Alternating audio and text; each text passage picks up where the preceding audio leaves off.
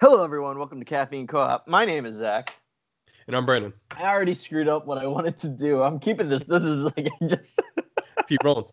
I wanted to say, welcome to Caffeine Co-op. We are the Every Common Man Gamers podcast, where we aren't the smartest of the smartest, but we are your average middle-class video game consumer, and that is our brand. I don't know if I can keep. That was a lot of rambling, but. Gaming podcast for you. This is the podcast for you. Points at you at the camera. You, listener. Yeah. Tim. So everyone, welcome back. Thank you once again for joining us. First things first, before we get into our daily nonsense, is I just wanted to give a great thanks to you again, the listener. We are currently at over 30 listeners. And to be honest, I couldn't be more excited. I'm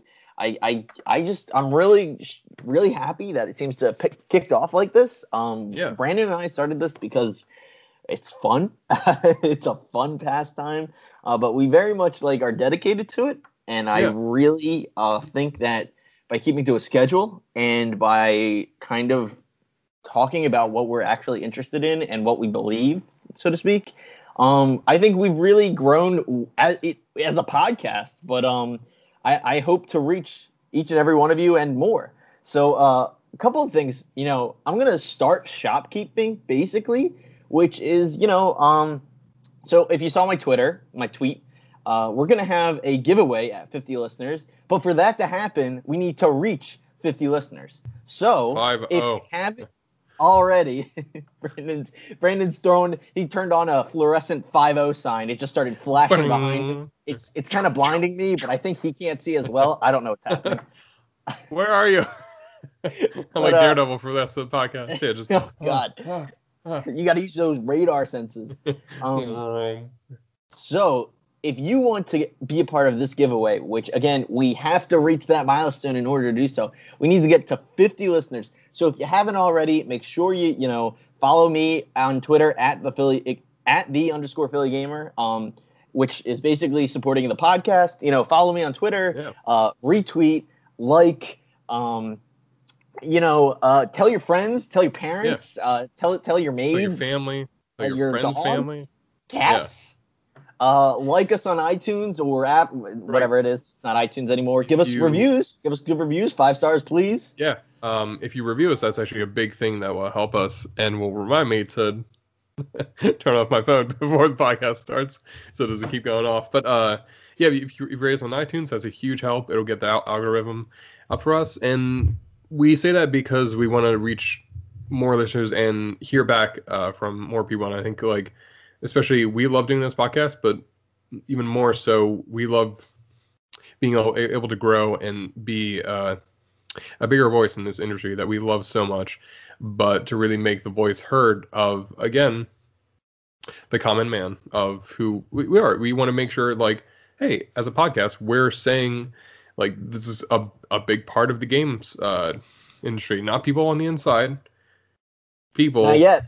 Buying games. Yeah, exactly. Yeah. We'll gladly, then we'll sell out. Turn that leaf and leave all of you.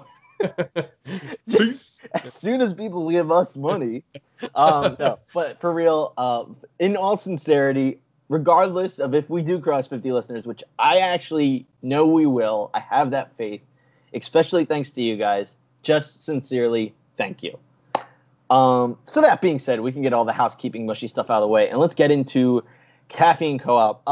First of all, I just wanted to say I'm currently on the road for work. So I'm not recording at home. If there's any audio, difference, it's probably better. I have a high-tech mic at home, but this is probably going to be better somehow. But so I'm on the road, and I don't usually do stuff like this, but it's just so for work, I'm on the road, and so they put me in a hotel, and so there's 2 things I wanted to talk about. First of all, I love hotels, but it truly says something to people about how gross you can be in a hotel. And it's not going to get dirty, people. Don't worry. It's not that kind of podcast. But to get there, we have to go backwards, which is, what did I get for dinner? So across the street from my hotel is a Buffalo Wild Wings, which I love Buffalo Wild Wings. BWW. And I ordered online, and so I was gonna get these. I don't remember some kind of tacos. Basically, they're special buffalo Ritos, whatever they call it. Yeah. And I was like, oh, okay, I'll get some buffalo chicken tacos. And then I was like, well, it's Buffalo Wild Wings, so I got to get an order of wings too, right? And it's cheaper to get the wings with the fries, so I got the wings with the fries. I was like, okay, whatever. Like, I don't have to eat everything I get, right? Yeah. So I get my order, come back to the hotel, and I open it up. And not only did I get the wings, the fries, and the tacos, but apparently the tacos also came with a giant ass thing of chips. Oh, so like, God. I just have like 2.5 meals. I'm probably gonna eat all of it. And like I sit here and wonder why I don't have abs, but like I'm gonna sit here and eat like all 30,000 calories of Buffalo Wild Wings.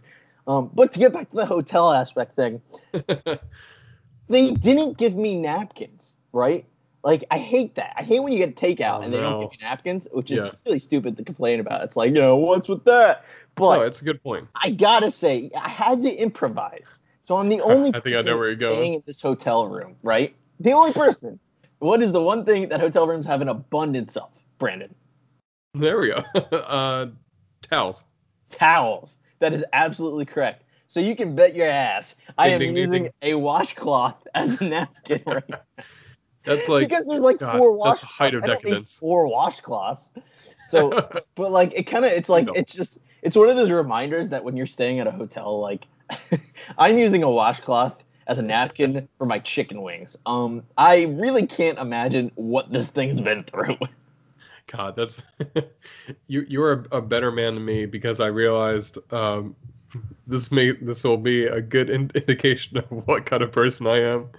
But I was like, my first thought was, God, my first thought was like, oh, you can use the bed sheet and use that as a napkin. Just like that was my first thought. Immediately, it was like, it wasn't like no napkins. Damn, I guess towels are good enough. For me, it was straight to just rip off the bed sheet and use that thing as a fuck that bed sheet right up. Yeah, that's amazing. You made a good point though. I feel like with takeout, there's like an unwritten rule about how you have to get like at least like what would be a normal meal for like 2 people. It'd be like, oh, this isn't this, but when you're on the road or when you're like, when especially for Chinese food, I think we've talked about this. I've never gotten a amount of food that I finished and been like, yes, I can now operate throughout the day at a normal pace, and it's always been like, oh fuck, man, like just laying down afterward and just gonna be order takeout and not order too much. Like you have to order too much. It's like an unwritten rule. You just and then it just happens. Like the other unwritten rule is you always include napkins. Like I if you don't give me napkins, that's ridiculous. That's like you lose a star. That's like straight to jail. Like do not pass go. Do not pass go. Do not collect $200. No, but like the unwritten rule for takeout is you get napkins and you get plastic silverware. The only times you don't get plastic silverware is if you get pizza. I don't expect plastic silverware from you. I don't necessarily expect napkins either. True. Pizza's basically the exception to every rule for takeout. You should get, I will say with pizza, you should get plates. Like, as in, you shouldn't have to ask for plates, but it would be nice if they included plates with it. If it's a fast food pizza chain, I agree. Like, like if I get Domino's, Pizza Hut, or Papa John's, I absolutely expect I expect plates at the least, and will be pissed if they don't give them to me. But if I get like a small town pizza shop, I don't expect anything like family pizza. Yeah. Box. Oh, that's a good point. Yeah, I feel like at that point, you know where you're getting into. You know it's getting down to business. You know you're getting that real stuff. But that's all I got for my non-video game nonsense today. That's good. You hyped it up. I was excited about it. Yeah. Unrelated, but I know Brandon. Brandon actually wanted to talk to me about this before the podcast, but I was so intrigued. I wanted to listen to hear about it, and that is a certain comic book that has finally come out after how many years in the making? About 4 years. About 4 years. So Brandon, a little over 4. Yeah. How is Three Jokers? Three Jokers. For our listeners who don't know, who are maybe not in the comic know, this is a new 3-issue series that is coming out from Jeff Johns and Jason Fabok. where it pretty much asks the question about how it pretty much proposes the idea that there are 3 Jokers who are operating right now, and that there have always been 3 Jokers. That's kind of the central question of the mystery. This originated in Justice League 45, like around there. It was near the end of Geoff Johns his Justice League run, where at one point with Batman, he sits down on the Mobius chair and he asks if you know everything, what is the Joker's real name? And when he learns it, he has this immediate reaction of like, no, that can't be right. And eventually they had announced that they were going to answer this question in a series as the 3 Jokers. That was originally going to be the next story arc in Justice League, but didn't work out with the editorial as it does. This story was teased back in like 2016 around there, and it was originally going to come out like a little soon after that, but it's taken a long amount of time because it's gone through a few changes. But we finally have the first issue of the 3 Jokers, where it's Batman and Jason Todd as the Red Hood and Barbara Gordon as Batgirl, pretty much at the center of this mystery of what is going on with the 3 Jokers and what is what's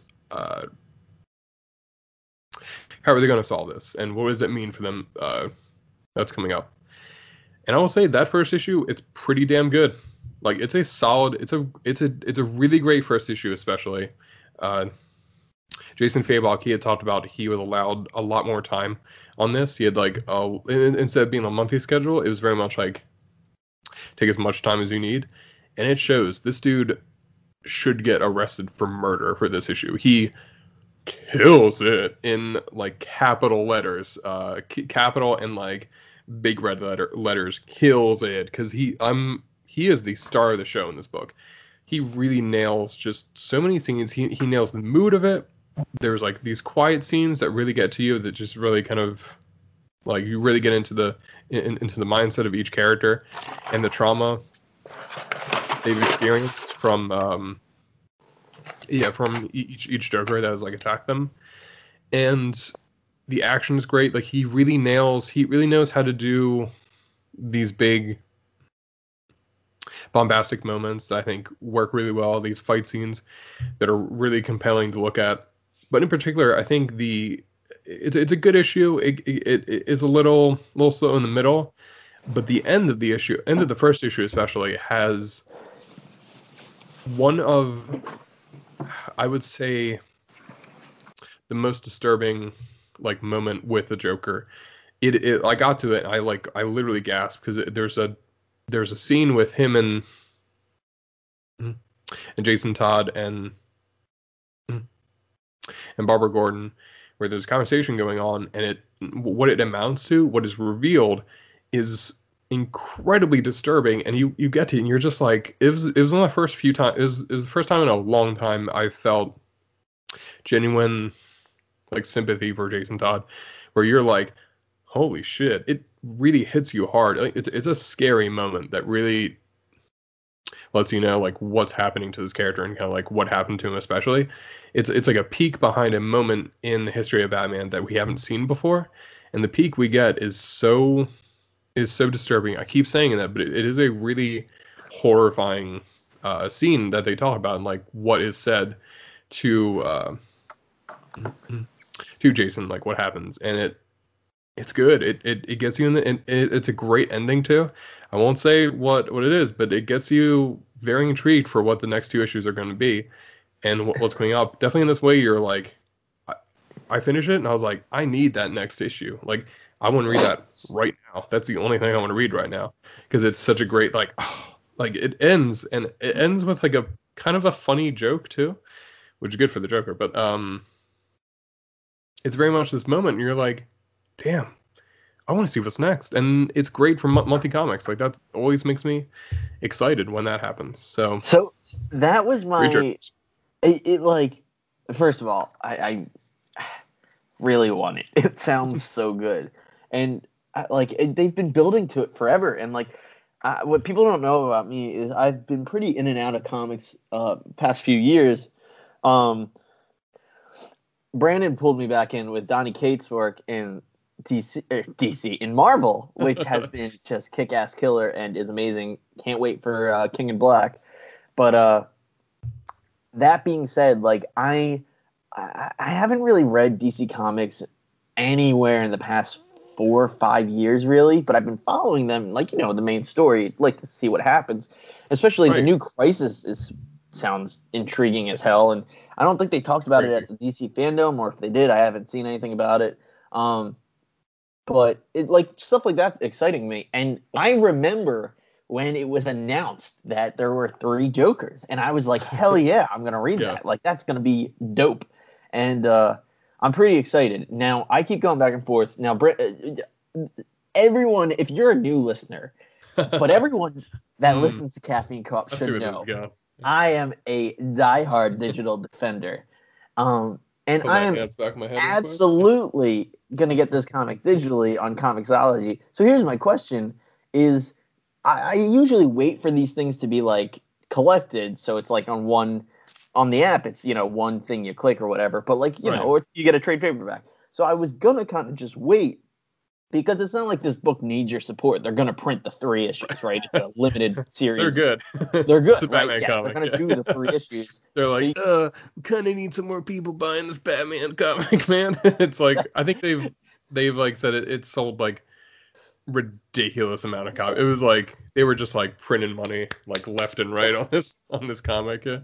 So that's the thing. Like, this, it doesn't need immediate support. But like the collected edition is probably not coming until like January or February or whatever. And like I was gonna probably just wait, but I think I might literally download it like after we're done recording today. Like, I'm just it's so good. It's a choice. I think especially on digital.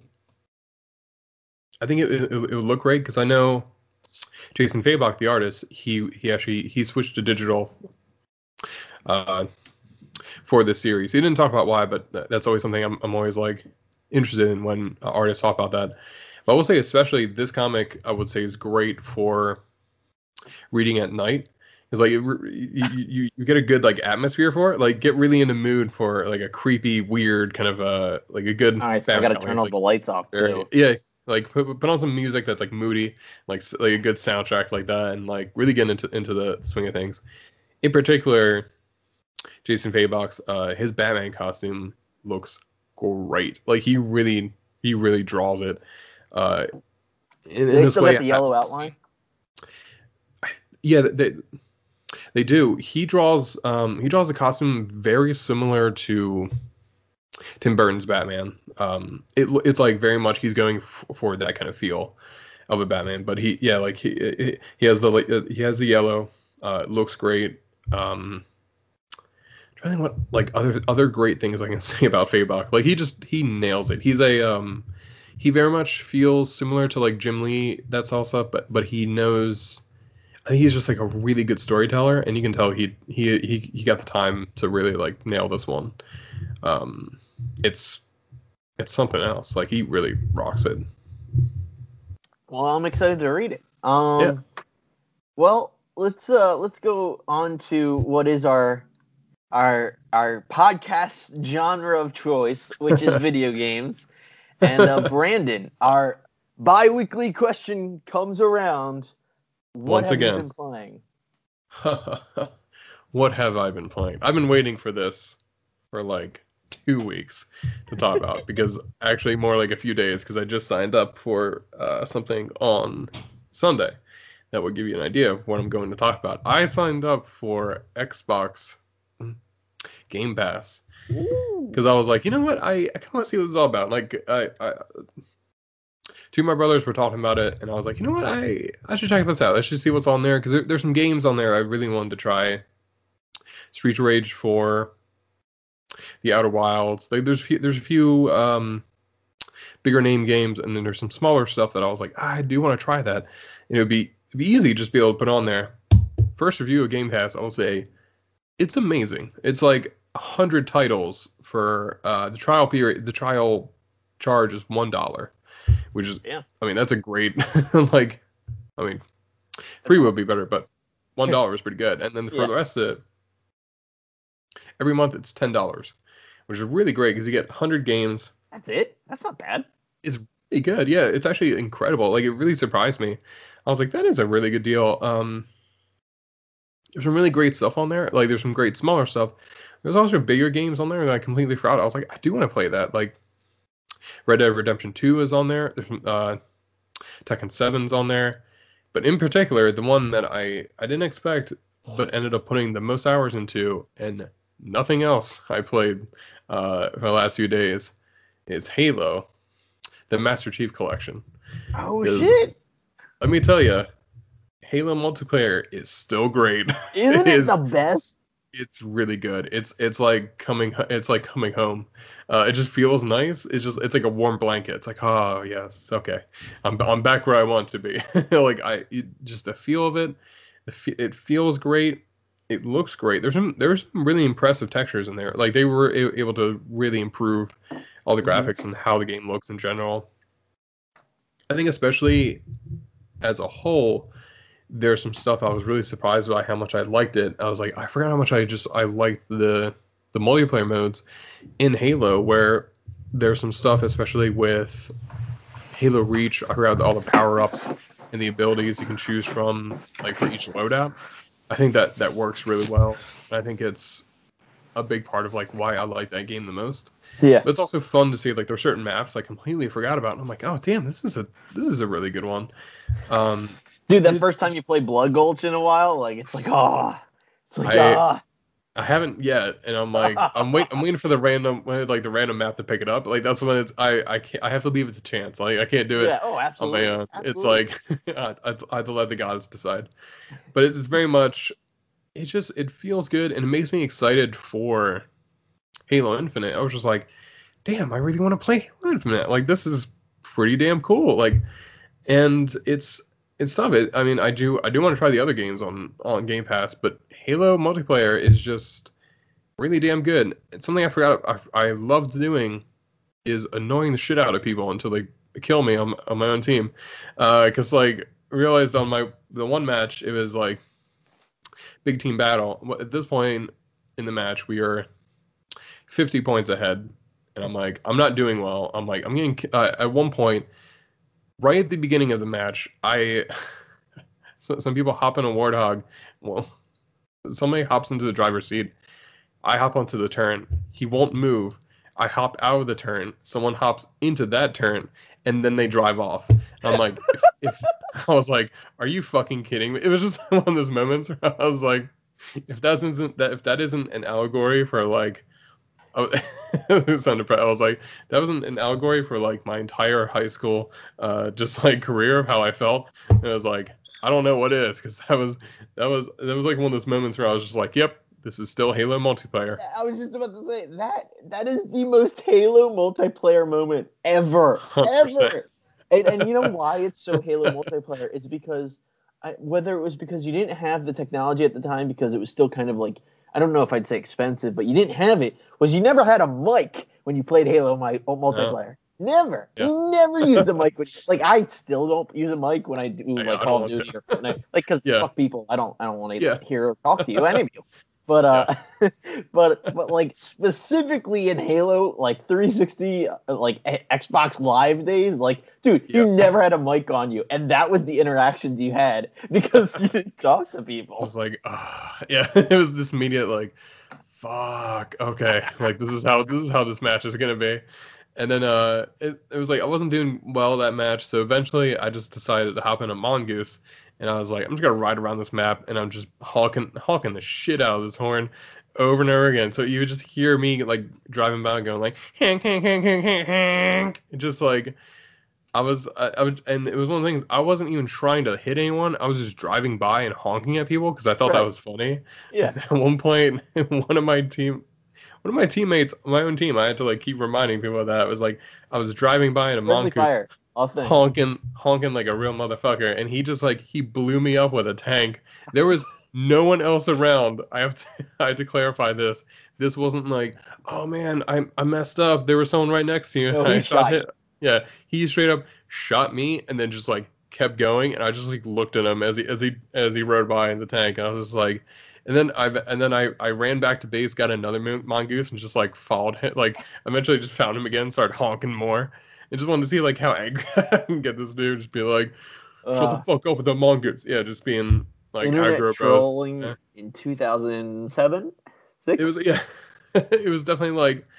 Yeah, there was moments where I was just like, "Oh, this is Halo again." I saw my first teabag the other day, and for a long time, and I was just like, "Man, that it felt like it felt good, right?" It felt like it almost brought a tear to my eye. I was like, "Oh man, that actually like it was like this is nice." And I was like, "Man, I miss this. Like this is like aggro bullshit that I wouldn't do."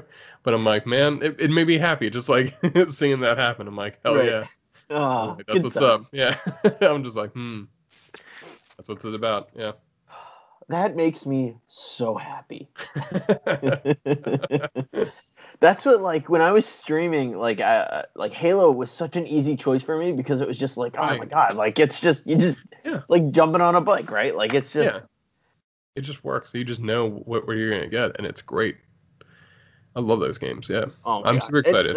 That's what, like, we'll probably talk about a little more later. But like the infinite delay just sucks because we were so excited, and like playing Halo, like playing the Master Chief Collection just gets me more excited, and it just sucks. It stings, man. It's a tough delay. Yeah, it does. And it's one of those things though, like we've talked about it before. Like it's overall going to be a good thing, right? Like most games that have been delayed, we've enjoyed the final products of immensely. And like they're delaying it because of feedback they got from the horrible trailer they released, which is a good thing. Like it's a good thing. Yeah, no, because of the brute memes that came out. Oh, I did see those. Yeah, that was like I didn't think it was that bad. It was like I promised with the rest of the trailer, but it was definitely like one of those things where it's just like I get that, but I'm glad they're able to do that. Like it's different than how it used to be, where it would just be like it would be people just being like, we gotta get this out right on time. Right. But now it's like, all right, we should, for the sake of everybody working on this too, especially like their health. Like I hope, just be like, all right, let's make sure we can have this 100% right. It's good. It's good for Halo. Like it is. It's good for Halo. What it's not good, and this is why we'll talk about it later probably, is it's not good for Xbox. That's the thing. Right.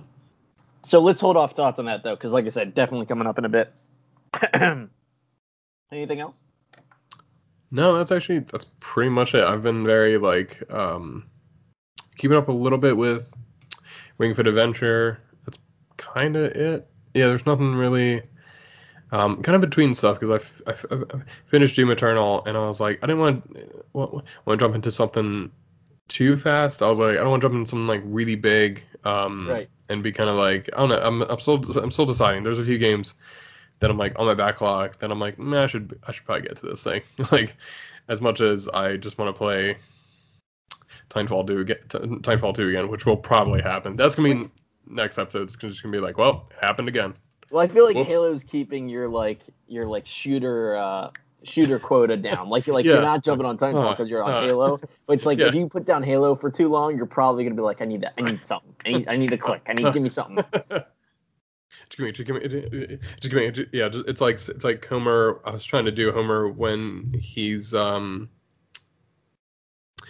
Homer and he's trying to get the ice cream truck from that guy because he's trying to get to the power plant and he's like, yeah, I just need your truck real quick. He's like speaking uncontrollably fast, and the guy's like, just take it, just take it all. And he's like scared of like Homer like coming in. Yeah. And there's that bit with like Lisa's talking about like it's like my dad's not a monster, and then like he drives by, he's eating like the ice cream cone, he's like, no, raspberry. He just drives by really quick. Yeah. Oh, I love that episode. But yeah, I have to. Funny thing is, I am rubber and you are glue. So whatever you say bounces off me and sticks to you. So what? What have you been playing? What have I been playing? Well, Brandon, as you well know, because our like I cannot stress this enough, listeners. Our texts for the longest time were nothing but me texting Brandon, I gotta beat Yozora. I gotta beat Yozora. I gotta beat Yozora. And so again, for our non-Kingdom Hearts fans, which I gotta assume is most people, but you never know. And me. is Yozora is the secret boss in the Kingdom Hearts 3 DLC pack, and he is unanimously known as the hardest boss in the Kingdom Hearts franchise. Oh my god. And I was putting hours into this fight. Hours. And like just fighting and losing. And it was so demoralizing. I'm like, I would play for like 2 straight hours, and it's one of those things where you hear nothing but like the death noise, right? Yeah. And it's like in the episode of It's Always Sunny when they go on the game show and they keep buzzing Dennis when he's wrong. He's like, I don't like that. I don't like that. And I don't like that sound. Yeah. Out. That's what like every time you die and you hear that like final scene, that final like or whatever, and then the game over screen comes up. It's like, and it would just be hours and hours and hours of it. And real quickly, I gotta add, it doesn't help. And fudging Papa Namura knew he did this on purpose. When you die, Yozora's last words are, hold on, I gotta get this right. His last words are, my friend, did you think you'd win? Oh no! Every time you die, you hear that boss go, "Did you think you'd win?" Oh and it's like oh my god, I'm only gonna admit this because I'm 98% sure my fiance doesn't listen to this, but Brandon, I know this is I didn't actually break a controller, but I was so close. At one point, I just chucked my controller as hard as possible just at the bed, and it did one of those like ricochet shots around the room. It's like a batarang, like it's like Captain America's shield, like ding ding ding, like exactly. Bounces off a bunch of shit. Yeah, did not have caught it. Luckily, the controllers, and then literally like the next day, I saw a video of I forget his name. I really should figure it out. Really funny Twitter video guy, and he's on YouTube too. But he was like when you're angry in a video game, but like controllers cost too much. He was like, God damn it! But he like softly puts the controller on the desk. That's perfect. Needless to say, I have been chit chatting just to say I finally fucking did it on September 3rd, 2020. I kicked Yozora's ass and put that motherfucker into the ground. It was so satisfying. So to tell you a couple of things here right off the bat. This DLC came out in January. So when it took me forever to get through the bosses because they were specifically super hard, I at one point was like, all right, like I want to enjoy the cutscenes. I'm gonna watch the cutscenes. I'm gonna get there eventually, but I know it's gonna take me a while. Which it did. Like I said, I got the DLC in January, and I'm just finishing it now in September. Sorry.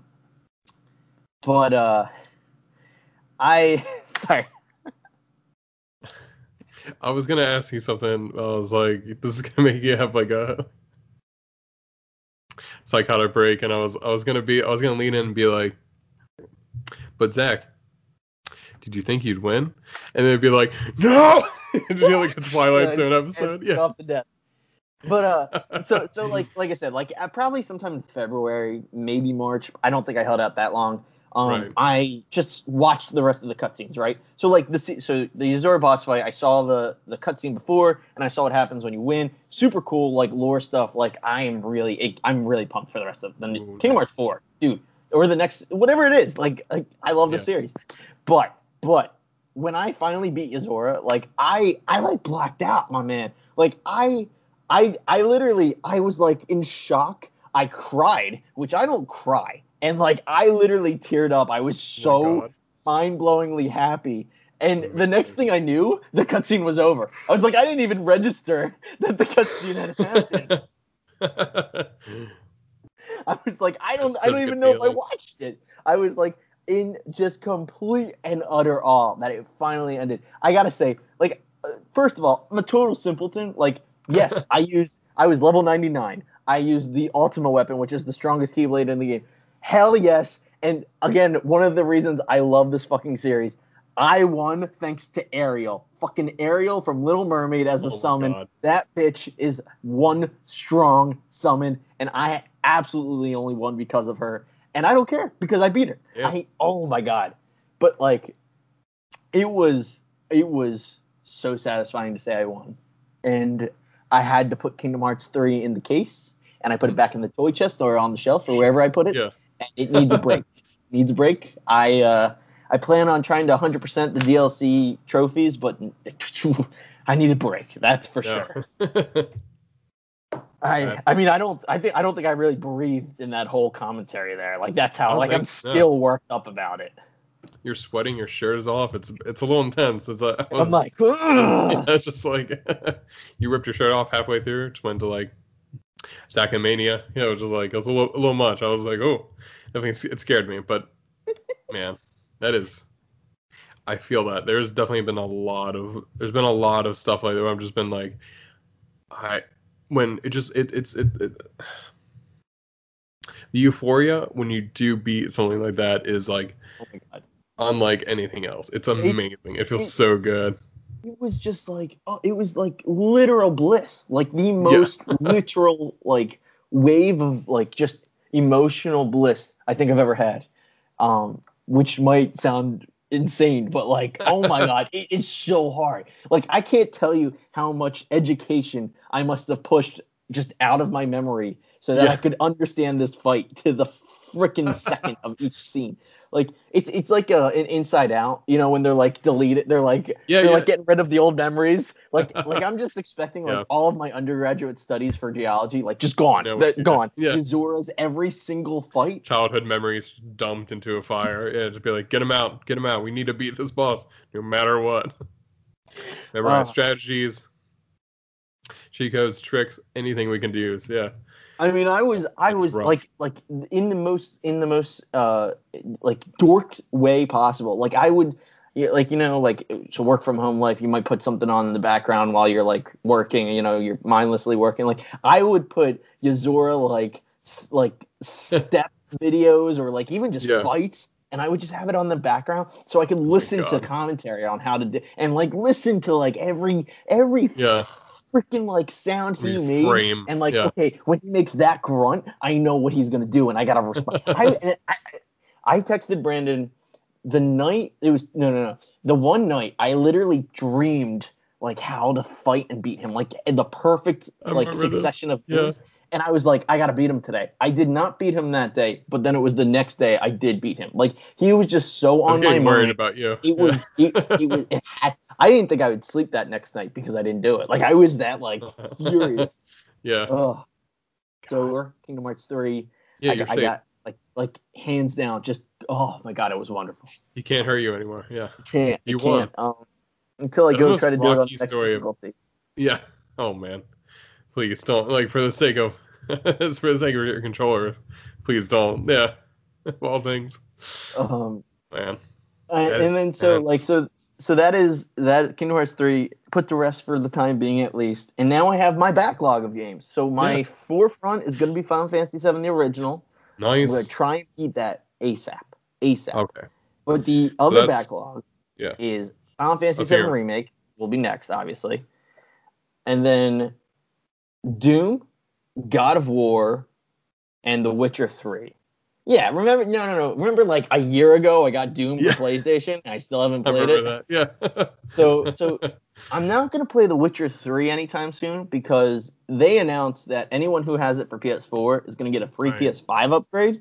So I'm gonna try and be on top of that to make sure I get the PS5 version as soon as that like works out the way as simple as it sounds.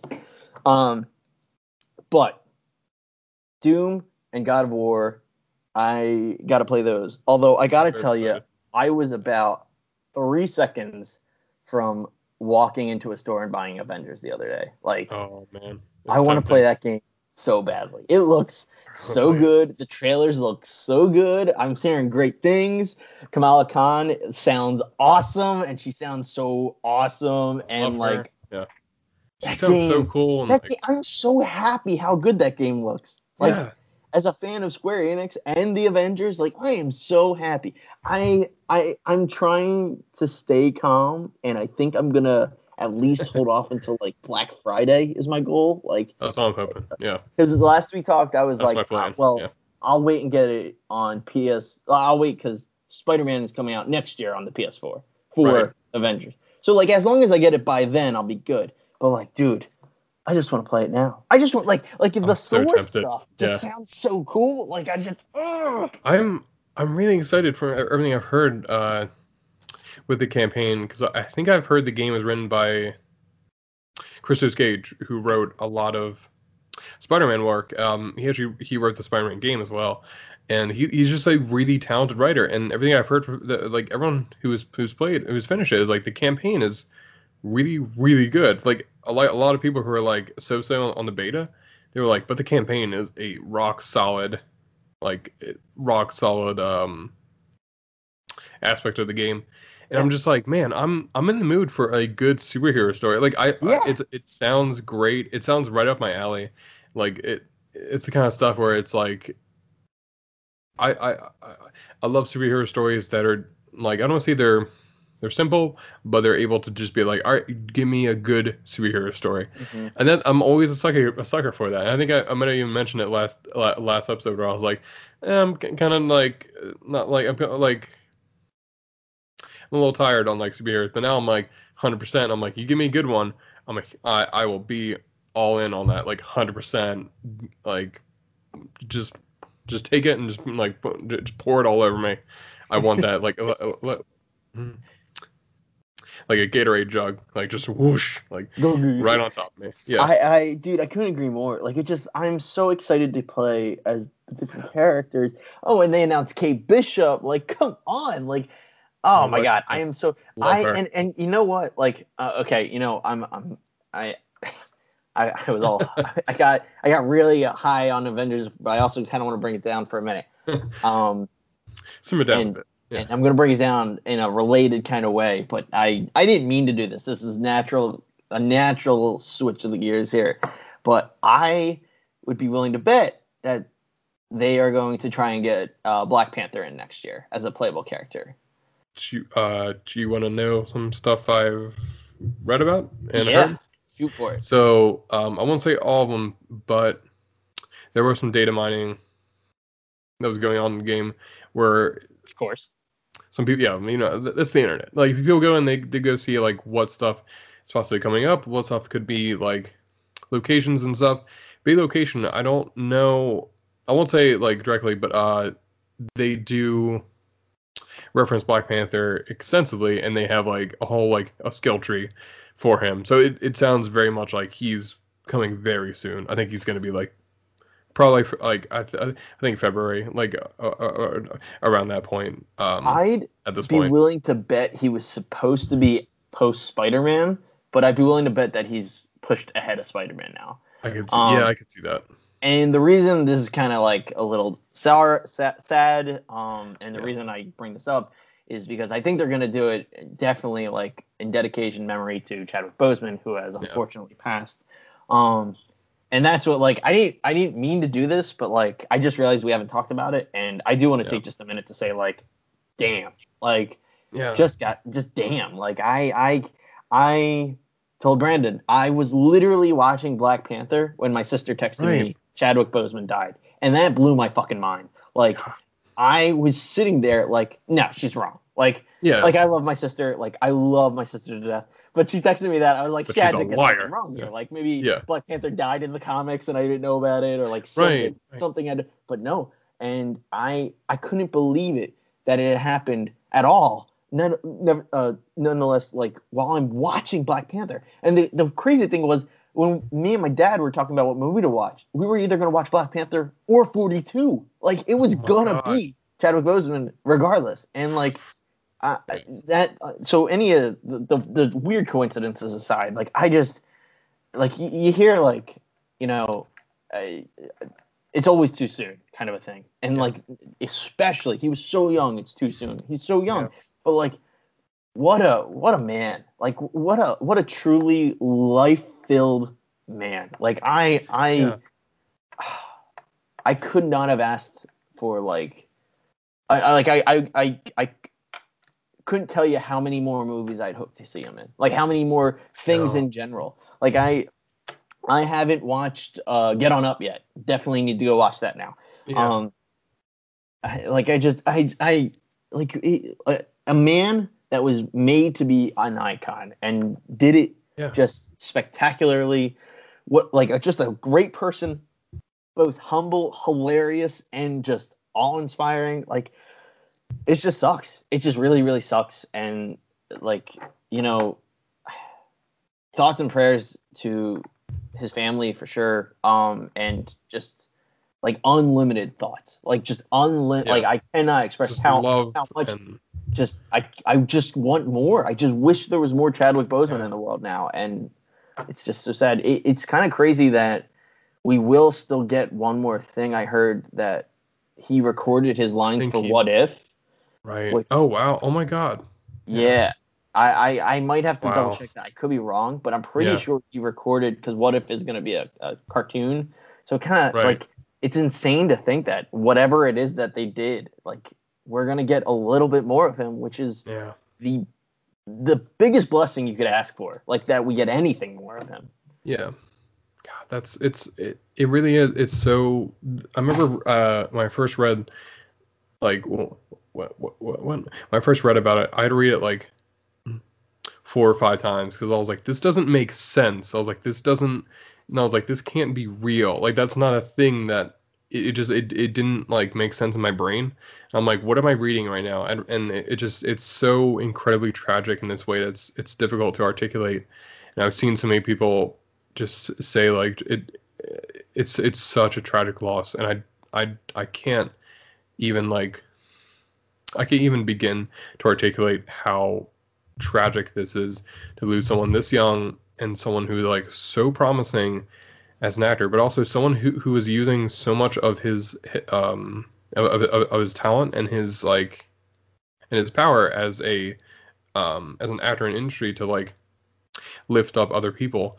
And just the way like he's talked about how he was able to like make sure that like certain roles were going to certain people, and just like being able to like advocate for Black voices, and being able to like show the power behind that and why it matters. And just it's so difficult, because there's so much that I want to say, but I'm having a tough time because it's still so fresh and it doesn't make sense. And there's things that like I was so excited to see him be in more movies. And one of the things I had read about recently is that like in college he was a director and like a playwright, and that makes me so heartbroken to think like he was just beginning his career. Like, we'll never get to see the movies he would have directed or wrote or he would have starred in. And there was so much more that I loved to have seen of him. And he was truly one of those people. You could see it. He was using like all of his time he had on Earth in a way that not only for himself, but the people around him, and like through his actions as a person, but also through his actions as what roles he was taking as an actor, and why they mattered. And there's something I've been thinking about. One of my favorite writers, Dwayne McDuffie, who was the creator of Static Shock, he had one of my favorite quotes of all time. Unfortunately, he also he passed away in 2011. But he had talked about, for Static Shock, one of the things he had always hoped was that like when he was growing up, he was Black, and he had talked about how like all the superheroes that he liked were white, and there was like he always felt like if you wanted to be a superhero you had to be white.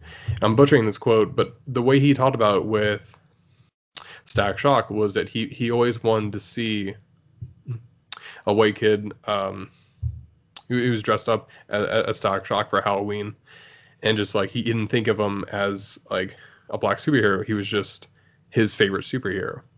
And I think what's really incredible is to think about like over the last few Halloweens, I've seen that exact thing happen. Like I've seen like multiple people talk to it where it's like their kids and then like, yeah, he's going as Black Panther because that's his favorite, and that it's really heartwarming to think like, oh, like he like that's the thing, like people like there's kids out there who not only was their first superhero movie Black Panther, like their favorite is Black Panther, and it's not, and it's like, and that's really incredible. And that, like he's able to bring the gravitas and like the like what this character means to so many people and why it's so important. And it's like why I like superhero fiction. He's able to bring that out in like all of his roles. He was able to like he was able to be in.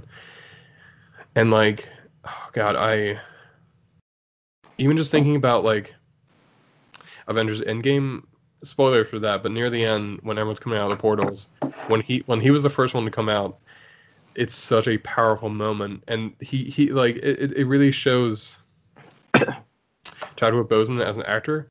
There's this moment when he looks at Captain America and he just does this like, it's a very subtle, just like a nod to him of just being like, yeah, we're with you on this one. Like we're this is the cavalry, and it's such a beautiful moment because he has this grace and this like nobility he conveys in a single expression, and I think that's like the sign. That was just like the sign of a legend who, unfortunately and tragically, is not with us anymore. I know it's what a shot too, like that, like what it's like coming out of like literally the light, like right, like it's he steps out of not just the portal, because right there it's like so blindingly bright on the battlefield, it just looks like he's stepping out of light, and it's just like what a shot to look at now, right? I was even one of my favorite artworks I've seen. There's been a lot of beautiful fan art, you know, memory, dedication, pictures even. But my favorite one, and I think it was actually on the official page, Black Panther Twitter page,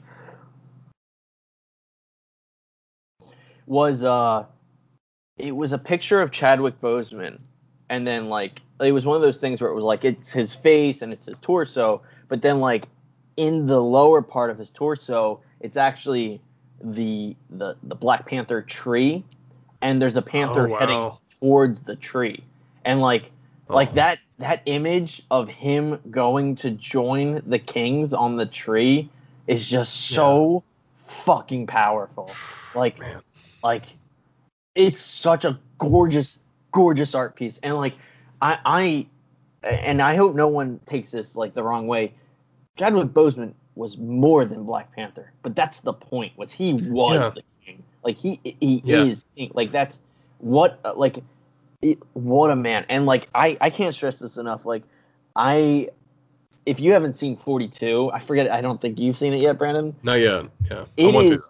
He does such a good job in that movie. Like and Harrison Ford and him play off of each other so well, because they do this thing. I know I've told you this, but like, you always worry about like, oh, do they make the white person the superhero, we helped you, like it's our right. It might have been our fault, but it's also our undoing, right? Or whatever. But 42 does a great job to point out like Harrison Ford's character, who was the owner of the Dodgers, he gave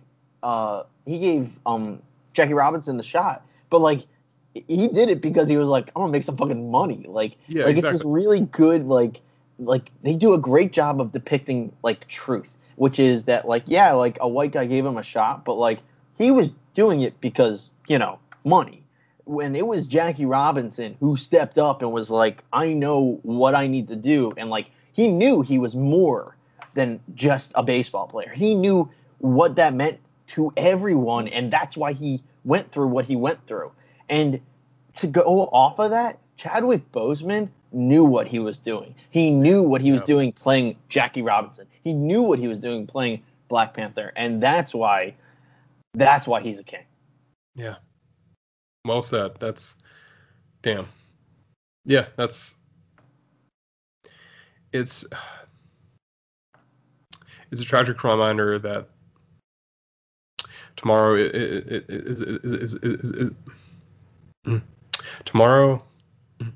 it's not promised to anyone, but it's a good. It's also. It's just it's a good reminder to think of the time he used when he was with us on Earth. That tragically he'll be missed, but I think his legacy will continue on, and yeah, it's man, it still hurts so much to think about, and it makes you really sad. But yeah, me too. But I actually, so I just wanted to say, because I haven't said thank you enough, I want to say thank you to Brandon and both to the listeners. Like, I needed to just talk about it. Like, and it's one of those things, like, when something like this hits you, whether it's a celebrity or a family member, just make sure you talk to someone about it. Because it's like, it's just nice to, like, get that chance to just, it just, absolutely. You got to talk. It's healthy. If you're not able to grieve properly, it can affect you in a lot of different ways. It's not thought about enough, and so yeah, that's let's try to recapture video games and love and friendship and everyone. Right, exactly. In closing, I'll say rest in power, Chadwick Boseman. That's rest in power, King. Hard rip. King. Why don't we let's make fun of Kingdom Hearts. That'll make us feel better. There we go. That'll cheer me up. That'll get me right back into it. Yuzora, what kind of name is that? Why not like Bill? Why not like Tim? Why do you use Tim twice in this podcast? I don't know. It's on my mind. I have a friend named Tim. So we're not gonna rip on Yuzora anymore, but we're gonna talk real quick about Melody of Memory, which is the game coming out November 13th. Super soon, gotta say. But Brandon, like, so I don't know if you remember in the last episode. I don't. I forget everything I said. I forget everything I said in the last episode. I don't remember anything anyone else said. Like it's all after every recording, it's all just like a haze. We have Anjan, so we have it's a three-way blur. Like you're just like nah. Yeah, just we're all going crazy. But I might be able to remember. We talked about Melody Memory a little bit, and I brought up the fact that I am excited. I think it's going to be fun. Like, don't get me wrong. But it's the first time a Kingdom Hearts game is coming out, and I'm not just like blindly like okay with it. And like I said, like I love this series absolutely. I think this game is going to be fun for what it is. It's a rhythm-based game, which there are games like that in other series. Like, it's not a bad thing. That being said, they have admitted to what is exactly what I said. I said this game, as fun as it may be, is not a full-fledged game, and it's just like, so there is they have come out with so many details about this game, and I don't have enough of them memorized. The one off the top of my head that might help is there's going to be over 100, and I already lost it. 140 songs that you can play through. Like, that's cool. Like, cool. Like, Kingdom Hearts has a crazy good soundtrack in my opinion. They also admitted that you're going to get to play Disney songs, like songs that haven't been in the game. So, like, you might be playing Sora and Hakuna Matata comes on, something like that. Like, that's cool. Like, that's some Kingdom Hearts bullshit right there. Yeah. That being said, I told you this game was not going to be enough to be worth $60. Like, and like, this might be a fun game, and that's great. It's great for what it is. That's great. They have said there is about 10 hours of story. And like, for me, a Kingdom Hearts fan who's used to some pretty solid storytelling, like, you tell me a game coming out only has 10 hours of story, you better believe I am thinking that's some recoded bullshit right there. Like, like it is going to be, like, I'll tell you right now what's going to happen. We know Kairi is the main, like, character or whatever. She's going to experience the memories of the previous games with the music, which is, again, fine. It's going to be fun. I think that's the goal of this game, is to be fun. It's not to be story focused, but like, there's going to be a story, and like, it's going to be one of those things where it's like the last scene of the game is like going to be that, and I'm sure it will have that moment. I'm sure it'll have that jaw-dropping moment that leaves you wanting more. But like I think it's healthy for me that my expectations are super in check for this game. Right. Like, I am, like, not going into this thinking, like, oh, there's going to be a secret boss fight. There's going to be a secret episode, secret movie. You got to get every single, like, trick or treat key. Like, I don't know. Like, I don't know. Don't look at me like that. Was that last part a joke? I was like, wait, is that an actual thing? I was like, I was with you up until I don't then. know. I was thinking of Halloween Town, what? which you say trick or treat, and then key just because Kingdom Hearts. And yeah, okay. I was like I have this super, and I think Kingdom Hearts 3 just helped with that, like being able to finally experience that game. Like I can look back and see, like kind of like the pattern, right? Like I can know when to have a lower expectation. And this game, super like expectation in check right now. And I think all Kingdom Hearts fans need to make sure they are ready for that, because like if you expect anything other than a fun, what it is a playable soundtrack to the whole series. Cool. That's pretty cool. Yeah. That's fine. But it's not going to be anything jaw-droppingly more than that. And I am ready for that for what it is. That being said, I'm probably still going to buy it day one. Probably going to buy 2 copies because I think I'm going to get it for both PS4 and Switch. But yeah, I'm just ready. They did announce, and this is where my expectations have gone, is Papa Namura said that he said he knows that the 20th anniversary is in 2022 and to expect something big. And so I think the next real game in the series is going to be in 2022. Like, I'm not sure if I would say Kingdom Hearts 4. I would love to say Kingdom Hearts 4. Yeah. But I think the next real game where you're going to get to have some Kingdom Hearts gameplay, combat, all that jazz, that's going to be in 2022. And that I'm excited for. I think that's a fair expectation. We'll see. Interesting. Yeah. I know I'm opening up Pandora's box with this question, but like, what do you think what we're gonna see from? I think we might have talked about this last episode, but like, what do you think we'll see from a next Kingdom Hearts game in terms of story? So I think I'll tell you what I want. Yeah. What I want is no Sora, because I think that's what Kingdom Hearts 3 was not the end of Sora's story, and we know that, even though he dies. But we know it's not the end of his story.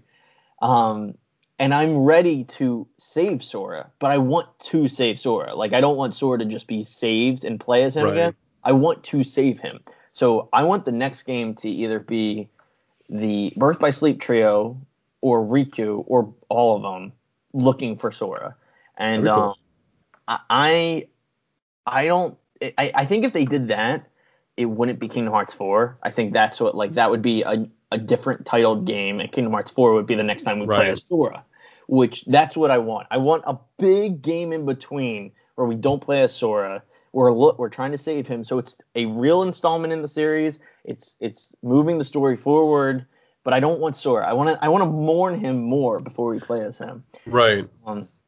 The other thing I would love to see is, even though I just shit on him for like 20 minutes straight, I would love to get a Yozora game where you play as him. Because as a character, I think he is exceedingly interesting, and I would love to learn more as playing as him. I don't want to just see him in a cutscene. I want to be Yozora, especially because he doesn't have a Keyblade yet, I think is a big point. And we haven't really played as characters without a Keyblade. So I think it'd be cool to play as someone who doesn't get to use a Keyblade in this universe where it's like, that's kind of the big thing to be a hero, is you need a Keyblade. Would he just use a regular sword? He'd be like, I just got this thing. Yeah, so he has a crossbow in one hand and a sword in the other. And it's pretty sweet. And he's got like some Tron like decaling on his weapons. Like these like LED red lights. Yeah. That's sick, man. That's what I love, his design. I love his design. So I would love to play as him again, especially a non-Keyblade wielding person in this universe. I think it would be a cool side game. I really want that to happen, but that I'm not sure about. Is this the first character that has used I know this has opened up more Pandora's boxes. I'm just like, just open them all up at once. But is this the first one who has used a crossbow or a projectile kind of weapon in the series so far? That's a tough question. I'll fill time for you to eat. And like, He's like, I like the. Sorry, I think that made it worse. Zach's dying. My shitty joke made Zach die. That would be a terrible, terrible obituary. Like, yeah, he died eating nachos on his dumbass podcast with his fat friend. Yeah. He killed him. He killed him straight dead. Stop it. He's already dead. No, or yes, I don't remember how it was worded. It was There have been people that use projectiles before. Oh, okay. Actually, one of the main villains who was in the secret ending that we are definitely going to see more of in the series, Xigbar / Luxu. He used no questions from the commentary. no questions till the end. Yeah, we'll get to him. Yeah. But his main weapons were he used 2 crossbows, actually. Now that I'm thinking about it, like, that's exactly what he used, was these 2 crossbows. Very fun boss fight, because it's all about blocking. Like, you would have to block every shot in that moment. He would go to reload, and that was your time to strike. That's awesome. Oh yeah, it was great. That's like Metal Gear. Yeah, that's. But can I ask my question now? Sure. How's his name spelled? Is there like a Xigbar? Yeah, is there like a number in there? Like, I don't know. It's gonna be like it's like a symbol. Xigbar. Don't like it. Don't like it one bit. Xigbar on its own, that sounds like a delicious candy bar. With his spelling, I don't like it one bit. That's like a weird one you would find in like a grocery store. It'd be like, that thing or you would get it for Halloween and be like, the fuck is this shit? Like, it'd be like, I'm not eating this, put it off to the side until like 6 months later. Be like, I gotta finish off all the Halloween candy. I gotta eat this. Gotta eat this Xigbar. Xigbar I've had. Don't want to have that. It's like, what would a Xigbar be? Like, a Xigbar would be like coconut and licorice or something weird. Like, that would be like something gross you don't want to eat. Like, I might as well, I guess. Black licorice mixed with a cookie.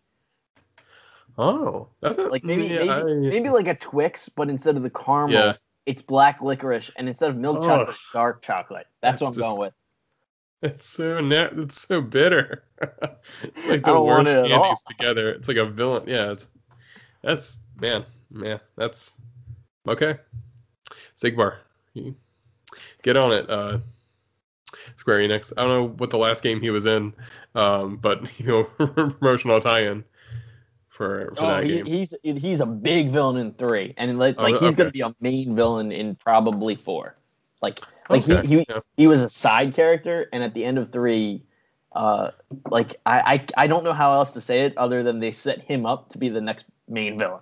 Oh wow, yeah. Yeah, like it's pretty. Like he's a very likable character, so I'm really excited to see what they do. That's what I said. Like, I'm very excited for the future of this series. It's just Melody's memory ain't it, folks, and that's what you gotta realize. That's the thing. It's very much a placeholder for like, we'll see what's next. Like we'll get to it. Yeah. Like I guess. Sorry, go ahead.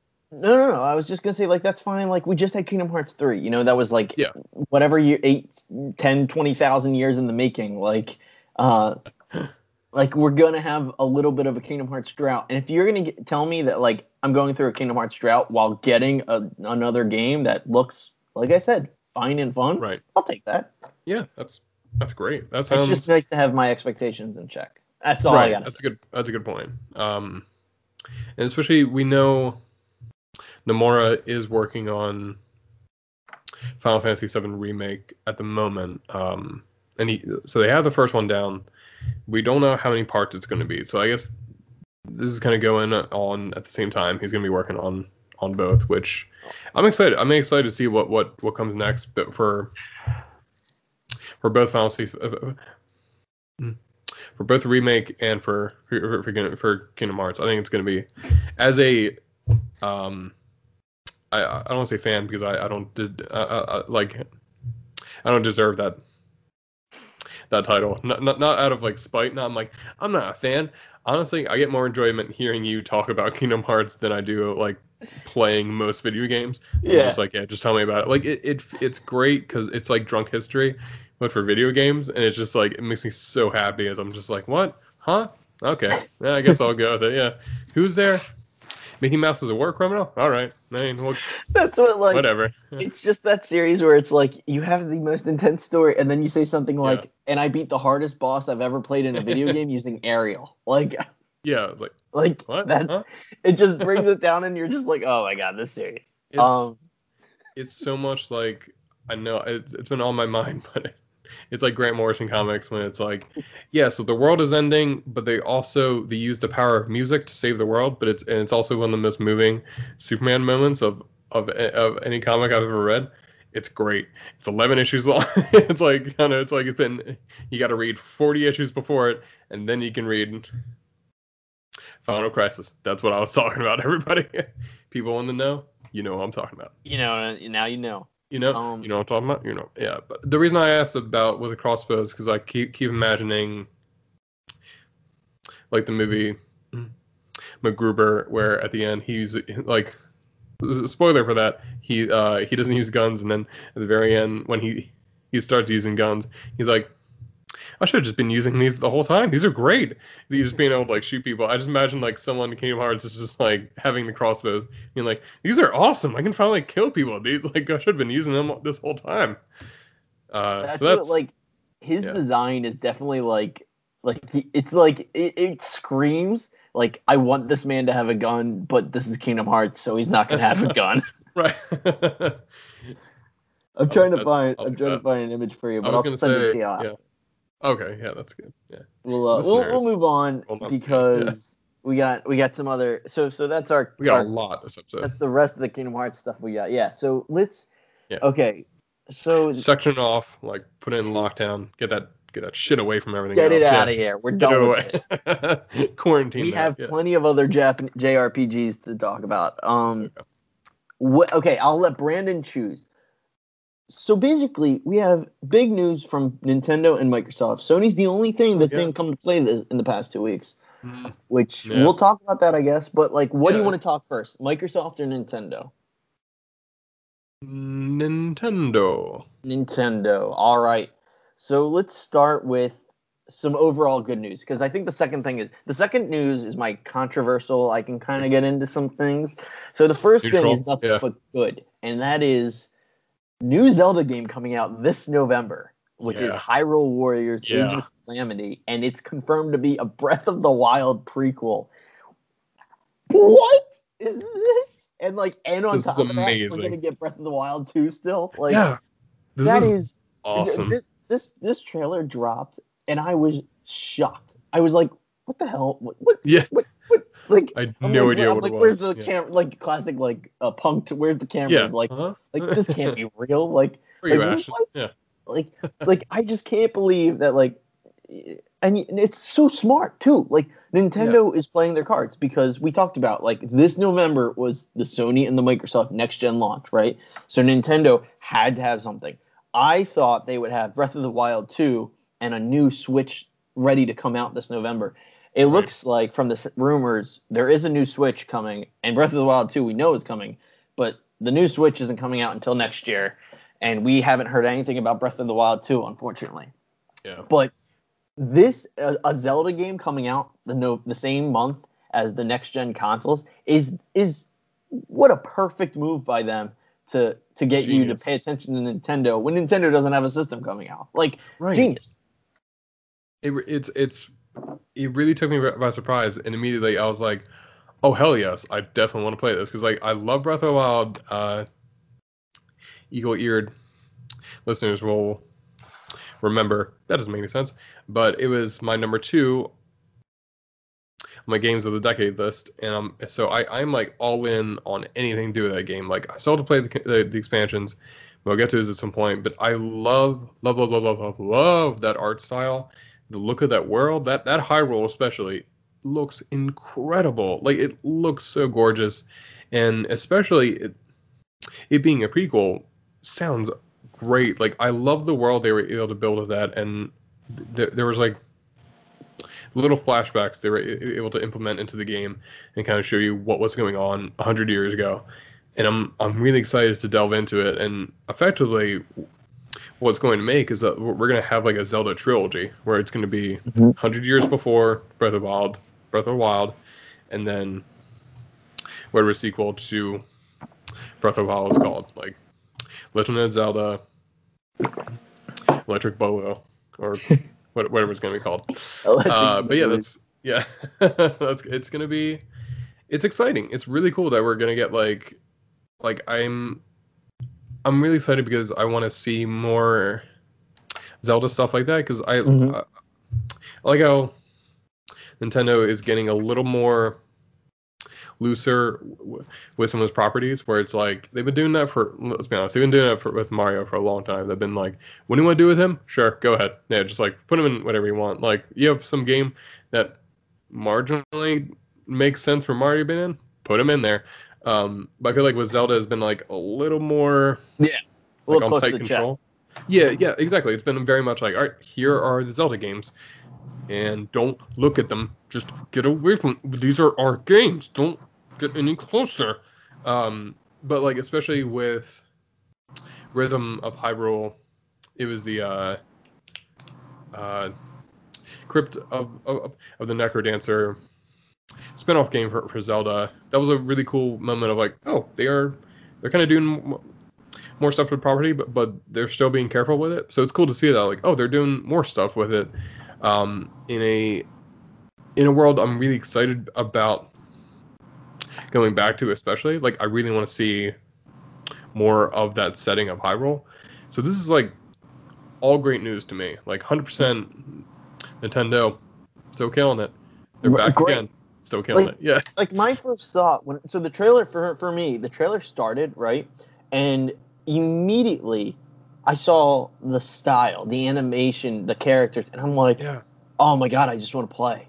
And like it kind of occurred to me, I was like, how many things like that, whether it's a video game or a cartoon, how many times do you see a style and you're like, just give me more? Like, I don't want something new, just give me more. Like, another thing that pops into my mind, a fan favorite for both of us, is Into the Spider-Verse, right? Like, 100%, one of the greatest animated movies, or if not the greatest of all time. And you're like, I want to see more of that comic booky style that it looks alive. And it's like, I saw the Hyrule Warriors trailer, and I'm just like, oh, I cannot wait to go back to that. Like, I can't wait for more. Yes. And that's what, like, it was so cool. And, like, the fact that, like, it didn't even occur to me until, like, I was halfway through the trailer that, like, Hyrule Warriors, like, you get to play, like, all of these characters. So you're going to get to play as all of the, oh, man, bad fan, but I forget what they're called. But, like, you're going to get to play as all the destined players. You know, you get to play Zelda herself. There's That's a lot of things to look forward to in this game, and I'm just excited. It's a nice little, like, it's gonna be fun. It's a great, and the fact that it's coming out in 2 months, like, that's sick. Crazy. Or 3, I guess. That's great. And like, not to jump the gun here, because we can keep talking about this if you want, but I'm pretty sure I also read that next year is the 35th anniversary, which there's going to be plans for Zelda stuff next year too. Like, that's the one thing with Nintendo is it doesn't have to be like 5 years in advance. Like, Nintendo will be like, oh, it's coming like now. Yeah. Next week, actually. Yeah, they'll be like, well, we already have it out. We just didn't tell you. It's something I really love about them. It's definitely, they're like the masters of surprise drop. Like, it's something I really love. The fact that, like, even Mario, they were, I don't know if we'll talk about this, but they were like, there's stuff where they would be like, oh, it's 2 weeks from now it'll be releasing, and that's like, that's amazing. It's really exciting to have a company that's so big that knows they're like, all right, this is the right time to announce it, and then we have this much time. They're like, like this is our release date. We're gonna announce it now, so that there's like not much time to wait, and it's probably the perfect release date too. Like, just thinking about it in terms of like the year, because it's like, like all new consoles are coming out, but it's also right in the Christmas season. And this looks like a perfect like Christmas game, especially. I don't know if they've said, but I hope it's co-op in some way. Considering Hyrule Warriors. Yeah, considering our. I hope so too. Podcast name. I know we both like that being in video games, but just like the feeling of that, what that trailer evoked was very much like, oh, we were fighting with people, and I like the idea of like, oh, I'm hoping you can play with like other people along the way. But it's just, yeah, it's such a unique, exciting announcement to see, and it definitely like it makes me excited for what Nintendo has planned. Yeah. Not only for Zelda, but for hopefully all their other properties, like a Metroid on the way. They can be like, hey, real quick, dropping this just for you, Brandon. Yeah. I gotta say that was one of the memes I saw. Like, Breath of the Wild is gonna get a trilogy before Metroid Prime gets its fourth release. Yeah. Jesus. That's so true. Yeah. But I will. Okay, so I really don't have anything else to say. I'm just excited. Is there anything else, Hyrule Warriors, or I'm going to use your transition to transition? No, I'm giving you the reins. Transition reins received. So basically, Brandon brought up Mario, which is the other Nintendo news that dropped. So, just freaking out of nowhere, Nintendo was like, "Oh yeah, you remember Mario All Stars was like 3 great games? Well, we're going to do 3D Mario All Stars for the Switch, and beautiful. It's only the 3 greatest games you guys all love, which is Mario 64, Sunshine, and Galaxy, and they're just going to come on the Switch, and it's going to come out September 18th, which is in like literally less than 2 weeks now, and it's like it's insane. Yeah, it's ridiculous. It's such a great like surprise announcement of just being like, hey, you know that those things you love, you're gonna be able to buy them in 2 weeks. Like, even though I've played those games several times, I'm buying those games again. Like, I love Super Mario 64. I like Super Mario Sunshine. I love Super Mario Galaxy. So not shit on Sunshine too much, but no, it just but like go ahead. Like it's still good. Like, it's just not your favorite, you know? Like, so that's the thing. And for me, like I can't find it now. To me, like, I only played Galaxy out of those 3. Right. Like, I played 64. Oh, wow. I think we've talked about, I didn't have a N64. My cousin did. So, like, I've dabbled with Mario N64, but, like, I never played it. And like, so this is a no-brainer for me. I'm going to buy this, right? Like, because I'm going to get these 3 Mario games, only one of which I've played, and I didn't beat even that one. And that was Galaxy, by the way. I've never played Sunshine. Right. Oh, wow. Yeah. So I was like, so I'm excited to like get all these games on the Switch, and like again, a system that we both obviously love. It's really cool. I do have some critical things to say about this though. So I will hold like it. What else do you have to say about this before I bring up some? I don't want to call it negative, but I do have some critical things I want to say. Interesting. Could this is this listeners the end of Caffeine Co-op as you know it? Possibly. But I'll be doing a cliffhanger in the middle of a podcast. But I will say, find out after this ad. There's no ad. It's just me talking into the mic like, hey, do you want to hang out? I don't know. Like, you guys want to listen to my podcast more? Yeah, go ahead. Just keep listening, and it just goes back to the episode. It just goes back to this one. with Sunshine, you know, I was making a joke about it. I like Sunshine as it's not. It's a difficult follow up to 64. For me, it's probably 64 and probably Galaxy are actually like pretty neck and neck. They are equally incredible. Galaxy was a lot of fun. I remember. It looks I'm curious beautiful. How they're going to do the controls. Like that, I'm very curious about that. A little tough. There's some stuff in there. I think they're gonna have to tweak a little bit. I'm hoping they also bring Super Mario Galaxy 2 at some point, like as DLC or something. They can do something like that, and because I love that game as well. But like Sunshine gets a lot of hate, but I think it's better than people remember. And there's some stuff that like with the camera can be a little iffy, but I feel like as a whole it's a great game that has a great soundtrack too. That like for the whole game, it's very much supposed to be like you're on an island vacation. That's like the whole point of it, and that like all the music reflects that in some way. I think it's a great great part of the game. So I just want to let people know, if you want to talk shit on Super Mario Sunshine, you can. I won't fight back too much, but I'll give you a stern. I will be very sternly shaking my head from side to side, being like, no, not here for that. But anyway, let's hear this. Okay, let's hear the take. Let's hear the scorching criticism. So before we get to the criticism, I'm gonna add one other thing real quick. Okay. Kind of related news, which is that also coming out, but not until February, is Mario 3D World for the Switch, which Brandon got me to get it for the 3DS. Super Mario 3D Land is amazing, and like I love that game. I played the heck out of that game. It was one of those things. I beat Mario's run around, and then like I don't think I ever finished Luigi's run through, which is like the second playthrough or whatever. But like, it was such a fun game. And it was challenging. I remember it being specifically challenging and fun. Like it's a good game. So that I'm really excited for too. I don't necessarily know if I'll buy it because I did beat it on the 3DS, but like it's well worth it. Go ahead. This is 3D World, so this is a whole different game actually.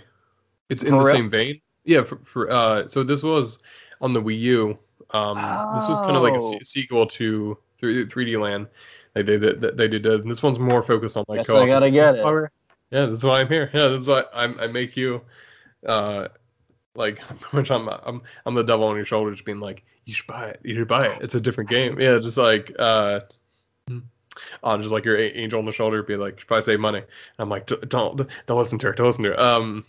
But like, I will say, if it comes out in February, you might not. You don't have to buy it because I'm 100%.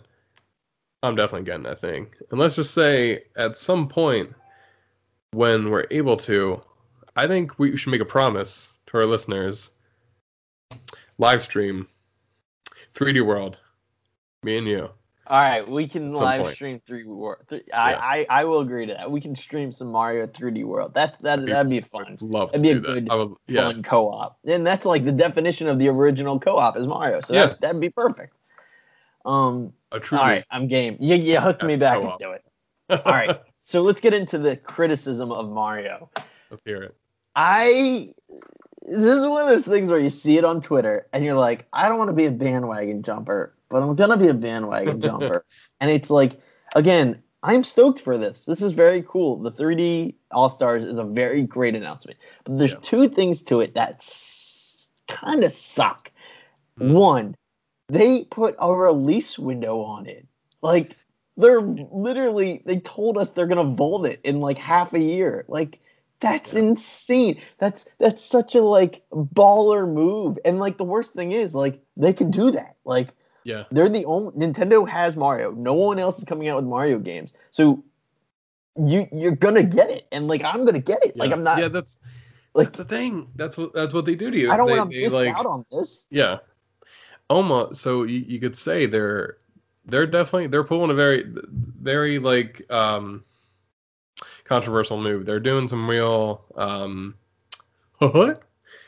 move with this one. Like this is some Disney shit. They're pulling some real Disney shit with this, and this is old school Disney shit right here. And it's like, but it's funny because it was even more baller because they were like, they didn't just say for a limited time. They were like, no, you have until this day to get specific dates. They were like, I don't have the date listed, but if you Google it, they said it's from September 18th to I want to say February. I think it's the end of March. End of March. So it's a weird like March 31st. I don't know why that's a specific date. You know why? Probably because they're gonna market it on Mario Day, March 10th. So that'll be like the end. Like, don't forget to get this game. Yeah. Here we go. Come on, you better get it. Do you want this game? It's not really too negative, weird. But it's just it was such a weird, like very very out of place thing. Like that's never been in video games. It's never been done before. It feels like a very Nintendo move. I will say in the same vein where it's like they have a streak of doing like 9 things right and then 1 thing wrong as a part of it. They're just like, come on. Like I feel like they're always they'll do something good and then in the same announcement it'll be like, huh? Like why are you doing that? It'll be like the way they'll do it with like online. They'll be like, you can play with your friends, but it'll only be random. Maybe you'll get to play with them one day.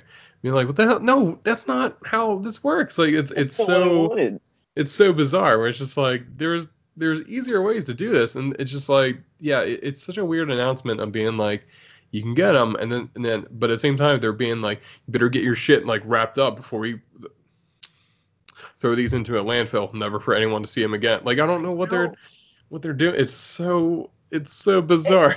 It's such and a like, weird... and even from a modern aspect, and I'm not trying to do the whole digital versus physical thing, but like for people that do digital, it's like, so it's that risk of like, okay, I'm gonna buy digitally, but like you better not fucking delete that shit off your Switch. Like, what happens? Yeah. Like, What happens if you... Is it on the store forever that you could re-download it, but you can't buy it? Right. Or is it just that one time? Like, that's what, like, this, you have to get physical, people. Like, this has to be a physical purchase. You're urging. And then, God forbid, you lose that cartridge. Like, everyone, like, oh, God, yeah, it's just like... I almost feel like I just talked myself into buying 2. Yeah. You might as well. Yeah, at this point, you should probably buy 3 actually, just to make sure. Just have one in case. You have one you can play, and you have one as a backup that I have. So let's get into the exact reason why I will not be buying 3 or 2. And this is my second point I wanted to make, and this is negative. So like that first point, like I don't necessarily think the time period thing is negative. It's weird as shit, but it's not.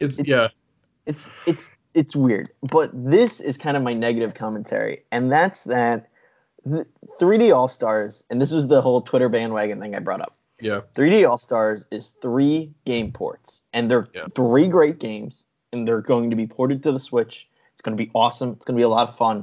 That being said, they're 3 ports, 1 game being sold for $60. And it's like, people have made the argument, and I kind of agree with them that like these aren't remakes, they're just ports. Yeah.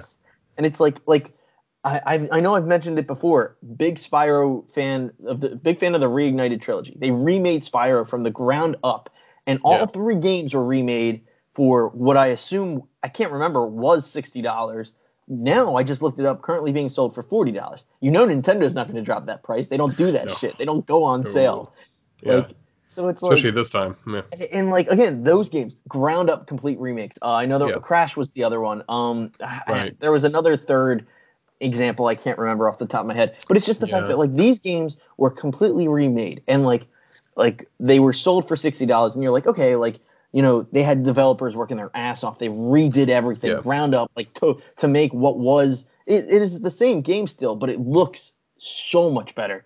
Like these games, like you can make the argument that Mario 64 still looks great because like that's what it was going. Like it is what it is, but it's also not.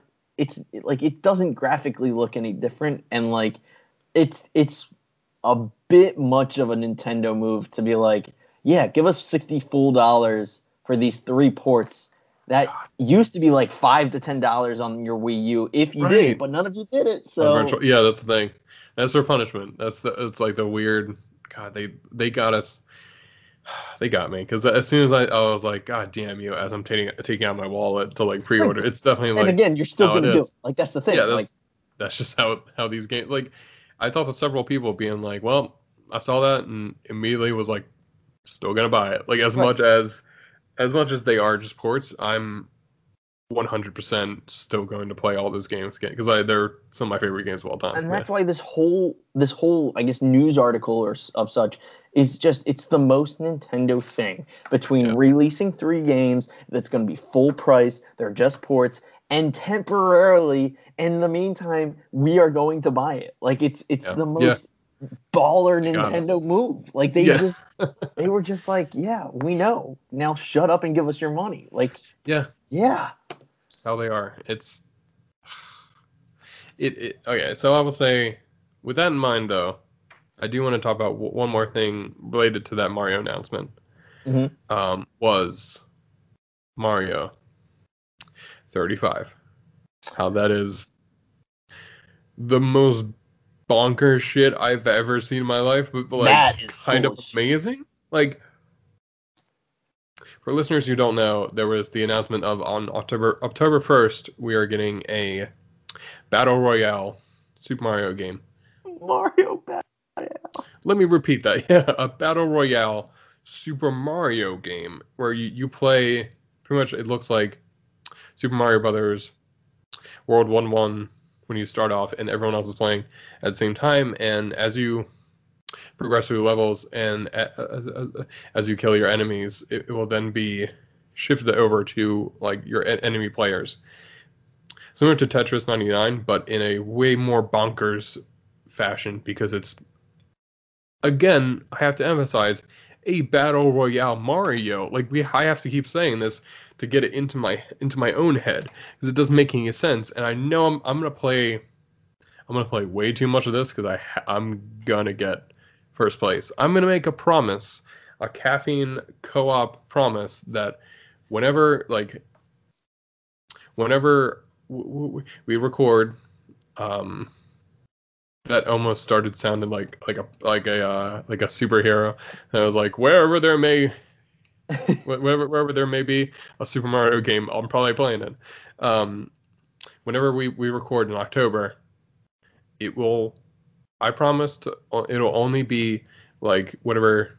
I'm trying to think of how to phrase it, because it'd be like, if we were recording like October 1st, probably not gonna be able to get that same day. But I promise the listeners, on that second episode in October, I will have gotten first place. I will have gotten like whatever it's called. Maybe they'll call it like Mushroom King, something like that. I'll get whatever it is, and I will be it for the listeners. That's a caffeine co-op promise. You can stamp it. You can take it to the bank, being like, this guy on this podcast said this thing, and he told me to take it to the bank. They'll probably throw you out because they'll think you're crazy. But that's so.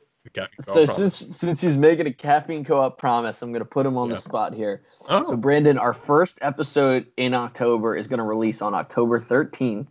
And then our second episode, which is the only two, so we'll have 2 episodes in October. First one will be the 13th. Second one will be the 27th. So do you think, so he's promising he'll have king status by the 27th, which I think is fair. I'm going to up this bet. I'm going to up this bet. You don't have to match anything with this.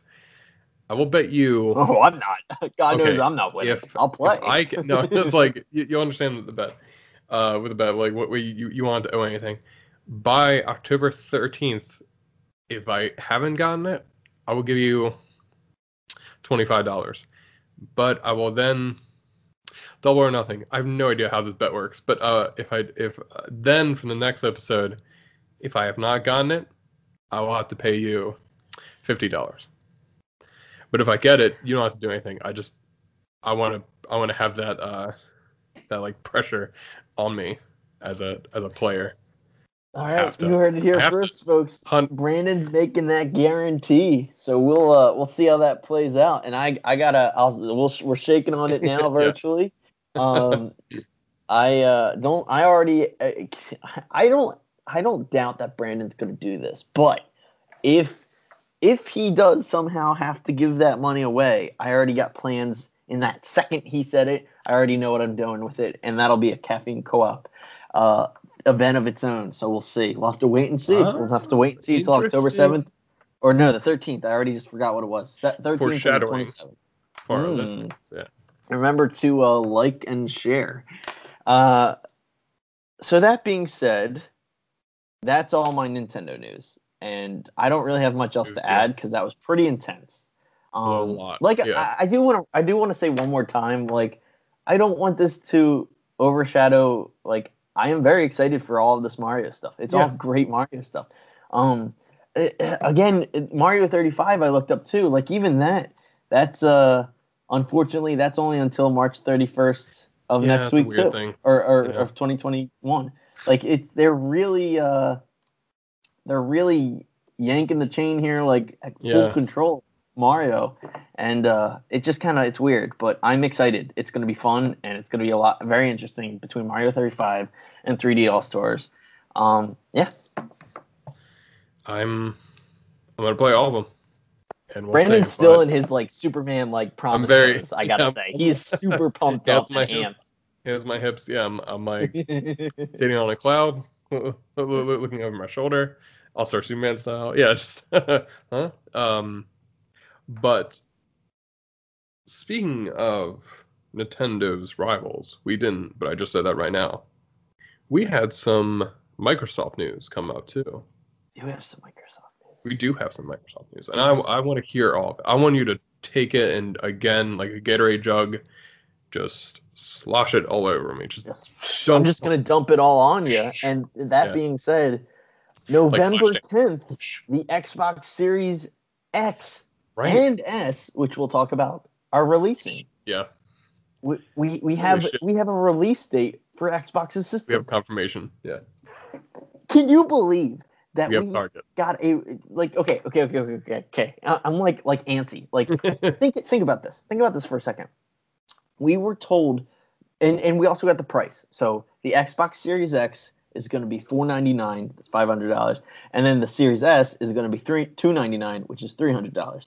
Now, again, we're going to talk about the S because I think that's the underdog of the next gen systems.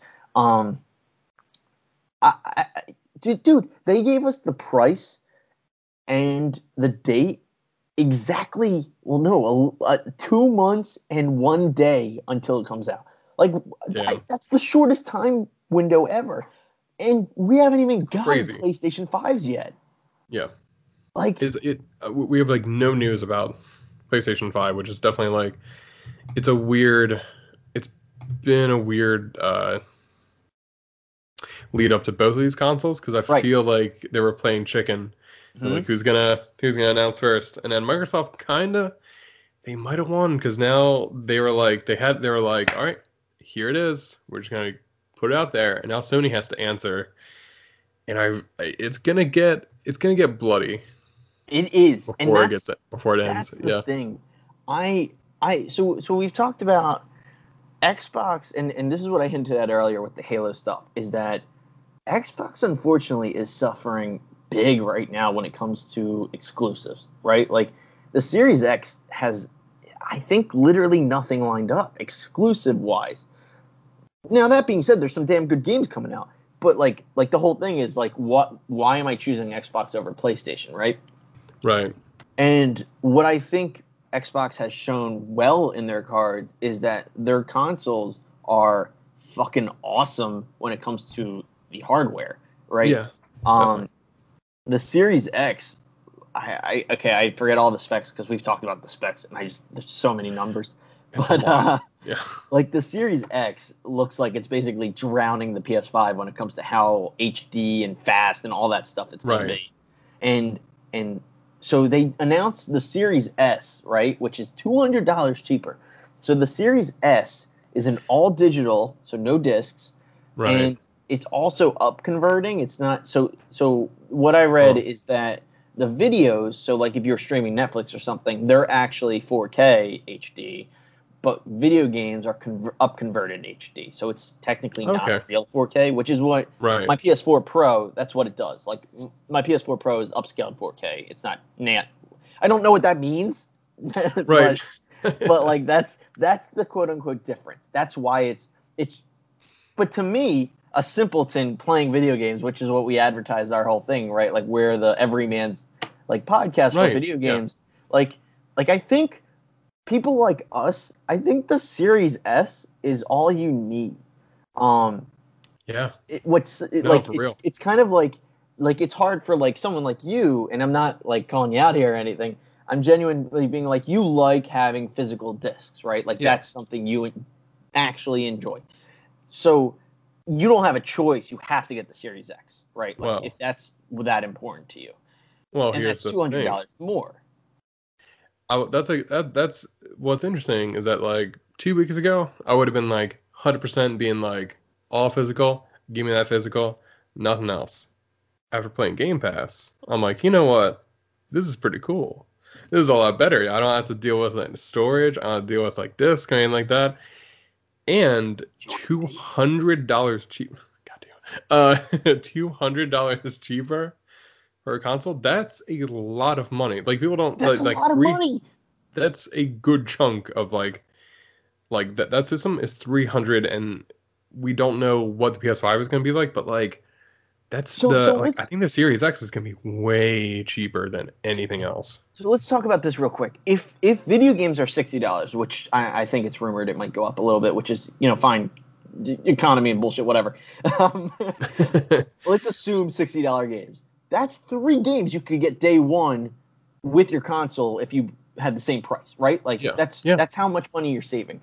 The other thing that's wild to me, that's absolutely absurd is that confirmed. I'm pretty sure the Series S has like a bigger hard drive than the PS5. Like the lesser Xbox is like more has more space for your games than the mainstream PS5. And it's like it's hard. It's really hard because we've talked about like, God damn it, like I want Miles Morales. That game looks so fantastic. So I'm gonna want a PS5. But when it comes to specs and what they have to offer, the Xbox is killing it, man. And it's ridiculous. I gotta say, like, the point I tried making on Twitter was, so I know I'm gonna want a PS5, right? Like I love the games in that console enough that I'm probably gonna end up with a PS5 eventually. That being said, I could be easily persuaded to get a Series S so that I get Xbox games. Like that's a simple, low-priced option, still HD, just not 4 to 8K, which for us that's fine. Like we're not going to notice the difference. It's definitely it's one of the things where I'm like I've always been more about like gameplay than graphics. I feel like that's just more important to me, and especially for this, like I think it's not going to look too much better. Like it's going to look great no matter what. But I think, like, especially with the Series S, that seems like the way to go. Especially, here's a big thing. I don't know if you remember this, but with the Microsoft conference a few months ago, when they when they first showed off, or maybe it was a month ago. Time has no meaning this year. When they first showed off Halo Infinite, a lot of those trailers at the end of it. Do you remember what they said? They're like, this thing's gonna be on Game Pass at launch. So Game Pass is going to have a ton of launch games for the Xbox, Xbox Series S, and it's like you're going to like launch that console with like 10 games you can play right off the bat. Like you don't have to worry about like, oh, I gotta buy this and buy this and buy this. That's what the PS5 might be like, but like Series X is gonna have like 10 games you can play whatever you want. Like, you want to play Halo? All right. Never mind. Can't do that one. That was a bad example. But like, you want to play this one? Go ahead. You want to play that one? Go ahead. But instead of being like, I gotta save. Maybe I can buy this one now and I can buy this one later. It's like, no, you can play both. Like that's a damn good deal. This is Microsoft coming out swinging. That's what I think. That's what I think. I think this is something that people should not take lightly. And I wanted to point. I'm trying to. I actually have a hard time with this. Another thing that I'm fairly confident in making this statement, and if I'm wrong, attack me on Twitter or whatever. I'm pretty sure they've announced that the Xbox One X, which is their 4K console now, will play series video games. Like I'm pretty sure because it's a 4K console, it'll play. So like I looked it up on GameStop. I'm trying to find the price for a Xbox One X new, but I think it's already been discontinued, which is wild to think about. But even if you got an Xbox One X used for $370 on GameStop's website, right? Like that's amazing. Like that right now, $370 is going to have your 4K player, and it's going to support the next generation of video games. Like that is fucking wild. That's amazing. And like it's in Microsoft, it's got the backwards compatibility, which so real quick, let's talk PlayStation, because like I said, like I already want a PS5, but the incentive isn't there day one, and that's what it keeps going down. Let's talk. So we know PS5 has two consoles. They have a regular, which has a 4K disc drive, and they have a digital. We don't know if there's any differences between those besides having a disc drive or not. And my guess is there's not. My guess is there's no difference except the disc drive. And I'm thinking it's only going to be a $50 difference between those consoles. So let's say, for the sake of argument, that PS5, since Sony waited, let's say Sony announced the PS5 regular is going to be $450. To make it competitive, they make it $50 less than the Xbox Series X. So they make the PS5 $450. They're going to make the all-digital PS5 $400. That's still $100 more than the Series S. Yeah, that's man. I don't know. I don't know what's going to happen with it. If I was a betting man, I would go down to Valley Forge Casino right now and say, I bet you $100 that the PS5 will be $450 and the PS5 all digital is going to be $400. And then you're sitting there, and now we have 4 consoles to compare. The 2 all digitals being completely different prices. And that's where you look at, okay, what am I into? What games do I want? And that's the trouble. Maybe the exclusives go one way, and like I said, maybe like you're a PlayStation fan through and through, and you're gonna get PS5 games. But if you don't know the exclusives and you're just looking at specs right now, and you're just looking at what's available, and you're looking at what's cost effective, Xbox is looking really, really good right now. It could be nice. Man, I'm really like a year ago. I think we were saying like Microsoft has to do something really crazy to get back this generation. I think they are. I think they're doing some like real wild shit. Because I think like the strategy, from what I can tell, is Microsoft is basically like, all right, we come in with a low price console, and once we have people in there, we have them in the ecosystem of Microsoft and like in Game Pass and everything. And I feel like that's the most important part. Is like for them, it's just like just sell consoles. Like once we get them in there, then we can sell the games. But like for the time being, I feel like the most important part is just being like, hey, here's the cheapest console, like this Christmas. That might be, I think that's the key. That's the battleground for this year, is going to be like, and I don't know what the rest of this year is going to be like. I don't know what shopping's going to be like this year, but like, especially it's a whole nother thing. But like, who knows? for Christmas, I feel like it's gonna be tough. It's gonna be like Xbox against PS5, and right now, if I'm calling it, I think it's gonna be Xbox. Xbox is gonna sell a lot of consoles. I think they're gonna win. I think in video games, people always like to look at, the classic situation is, imagine a grandma who doesn't know what she's doing, walks into a GameStop or looks at Amazon, and she goes, okay, what video game console is available? If you're going to see a $400 and $450 console compared to a $300 console, and you can't tell what the difference is, you're going to go with what's cheaper. Now, mind you, so is the Switch. But that's the other thing, right? Like, Microsoft now has a competitive system with the Switch. And the difference is the Xbox Series S plays 4K movies. You can't watch Netflix on your Nintendo Switch. You can watch it can't even do a thing. You can watch Netflix on it. You can watch it on your Xbox. You can watch your Vudu or MyStream or Disney Plus. You can watch all that 4K on your Xbox Series S, which costs the same price as a Nintendo Switch. Maybe I should get the Xbox. Like, it's astounding to me that we're at this point where I'm actually looking at this like, is Xbox biting a bullet? 100%. They are absolutely they are cutting costs, and they're gonna bite. They're gonna eat it hard, but they're doing that because they lost the last generation, and they're ready to fucking win. Yeah, it's exciting, honestly. Like when you say the last part, that gave me chills. Of, like, capitalism. It's like huge corporations, but like battling it out. It feels like Godzilla 2014 when it's Godzilla versus the Muto, and it's just like, let them fight, just smashing against each other, like to see like what like what's gonna happen next. And it's like, it's exciting as a consumer to again, like we've talked about this before. It's gonna be a case of like, all right, who can make the best of these two, and then again we'll have to vote with our dollar to see like which one actually deserves it, which is going to be exciting to see like what the people are going to say. Like they're going to be like, all right, this is what we want from next gen consoles. Like that's going to be the important distinction. This year is going to decide the next decade of video games. I don't think I'm exaggerating when I say that. I think this is a watershed moment of, this is the next generation.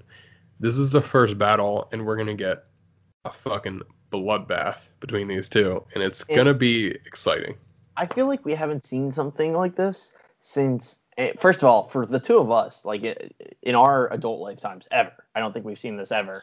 No. But I think, like, looking in video game history, which will be our segue into our next thing in a minute, but looking at video game history, I feel like the last time something this big happened was probably when the original Xbox first came out, and it was like Microsoft stepped into the ring. It was like PS2. Like, it was that N64 still? So it was the N64. That was the GameCube. Or was the GameCube? It was the GameCube and the PS2, and like all of a sudden they had this new competitor, and it was like, how serious is this about to get? And that started what is obviously the console war.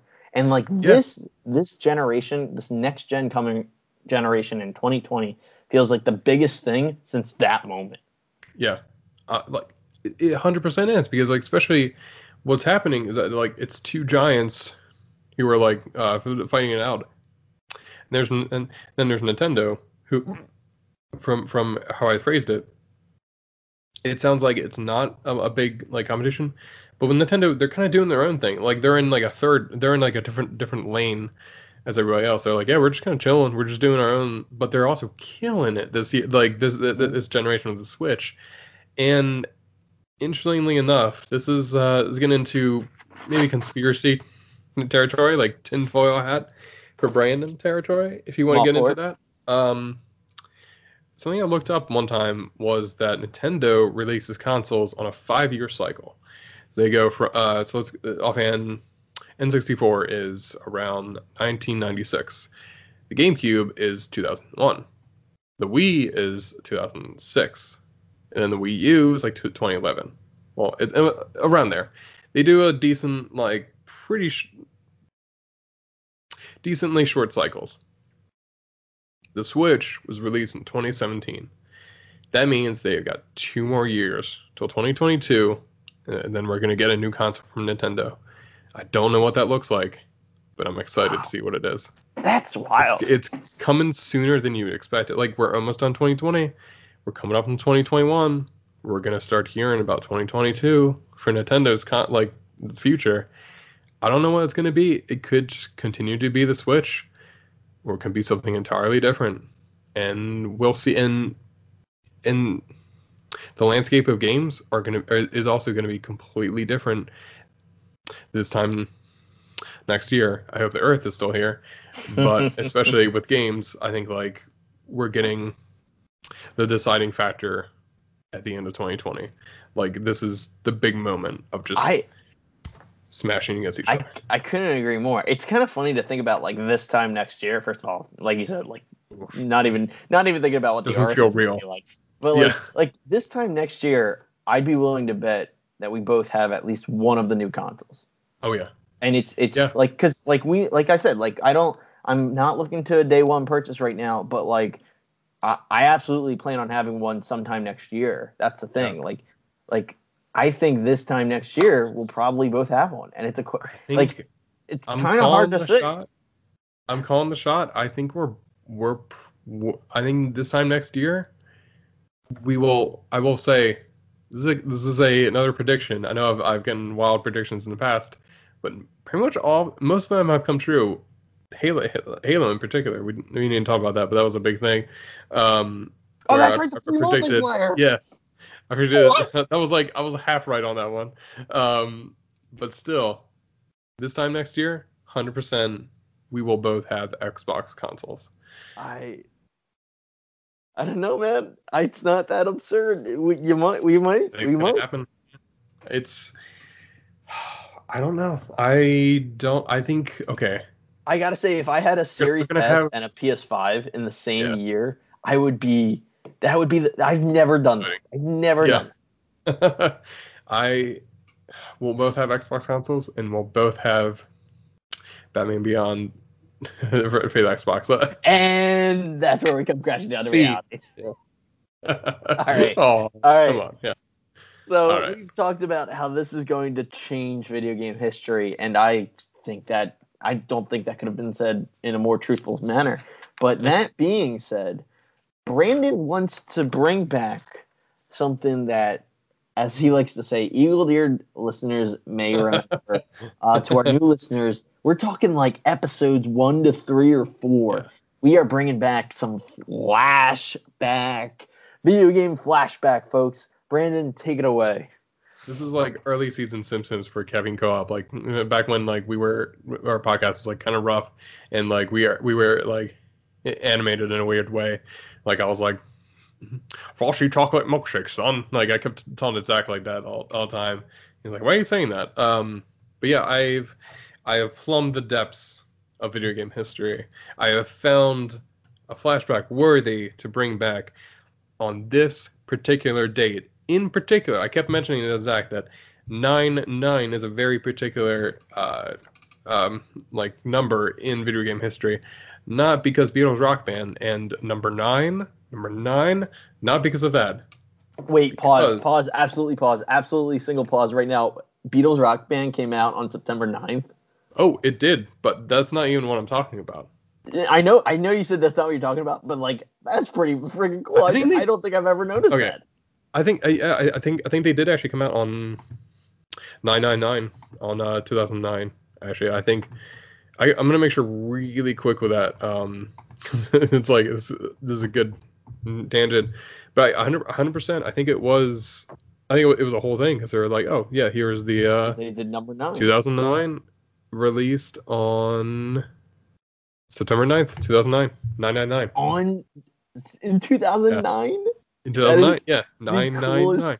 That is the coolest thing Rock Band could have done. Rest in peace, Rock Band. R.I.P. God, I miss those games. I miss Rock Band so much. I was thinking about it the other day, but here's the thing: I have something else that happened 10 years before that. So yeah, sorry, it's very important. No, you're good. It's okay.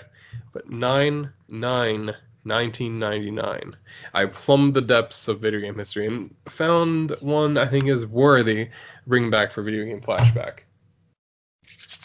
Sega Dreamcast is released on September 9th, 1999. Now, why is that important for our listeners? Why is this like such a significant thing? Because I think in a lot of ways, I made comparisons to Microsoft to Sega in that same position they were in with the Dreamcast that Microsoft was in. Like last year, I said that like they're in the same position as Sega. They have to prove themselves with this generation. Sega tried to with the Dreamcast, and unfortunately, they weren't able to.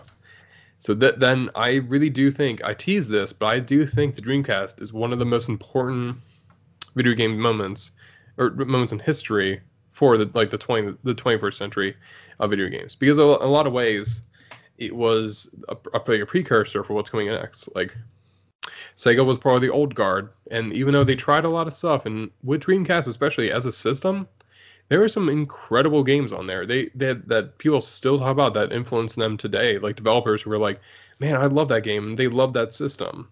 And unfortunately, it's not here, like it's not around anymore. We don't have the Dreamcast 7 talking about how it's like 4 screens or something like that. But sadly enough, I would love to see an alternate history. What happened to Sega after the Dreamcast, after it succeeded? What would have video games been like because of that? Would we be talking about Sega versus Sony and how Nintendo was beat out in the early 2000s? Or like what does it mean? But like we would never seen Microsoft because of it. Right. And it's crazy to think about. It's one of the things, it sets stage for another competitor to come in, like Microsoft.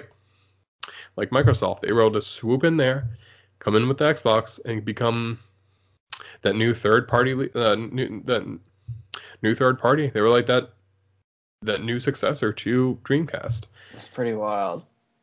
That was 20. Yeah. I was 20 years ago, but 21 years ago. Yeah. Was Dreamcast launching 1999. And something I'd like to 199. I'd like to add is, well, I actually have to ask you to confirm it. I'm going off of memory here. Wasn't the Dreamcast the first system to use disc readers? Yes. I think PlayStation 1 was a little bit before, but so I just looked. That's Dreamcast what I actually looked up. Was that the PS1 came in 2000? Really? Oh, wait, no. Sorry. Was the later PS1 model thing? Yeah, I have that actually. But yeah, it definitely did a lot of stuff. It was one of the first consoles to do online Definitely, there's a lot of it's really innovative stuff that like isn't talked about as much in terms of history of video games. But like Dreamcast as a console is more influential than the Xbox. I would say like more influential as a moment, as a system, as a lesson in history than so much that we talk about. I think it's important to think back like, man, there's a lot of stuff that could have been. But we have the history we have, and it's pretty fascinating. It is fascinating. I'm like, I'm kind of in this like what if state now. Like I know you've joked about it before. Like what if it? But okay, think about something that okay, I'm looking at a Dreamcast picture. I feel confident making this claim. It was the first system to have analog sticks. Right. You mean like? Wait, I thought I think the PS1. Well, no, because the original PlayStation 1 system didn't have analog sticks, right? Like they released the DualShock whatever controller later. I have to check what. Yeah, like I can't remember when the redesign was. Like that's what I was thinking of. Give me something.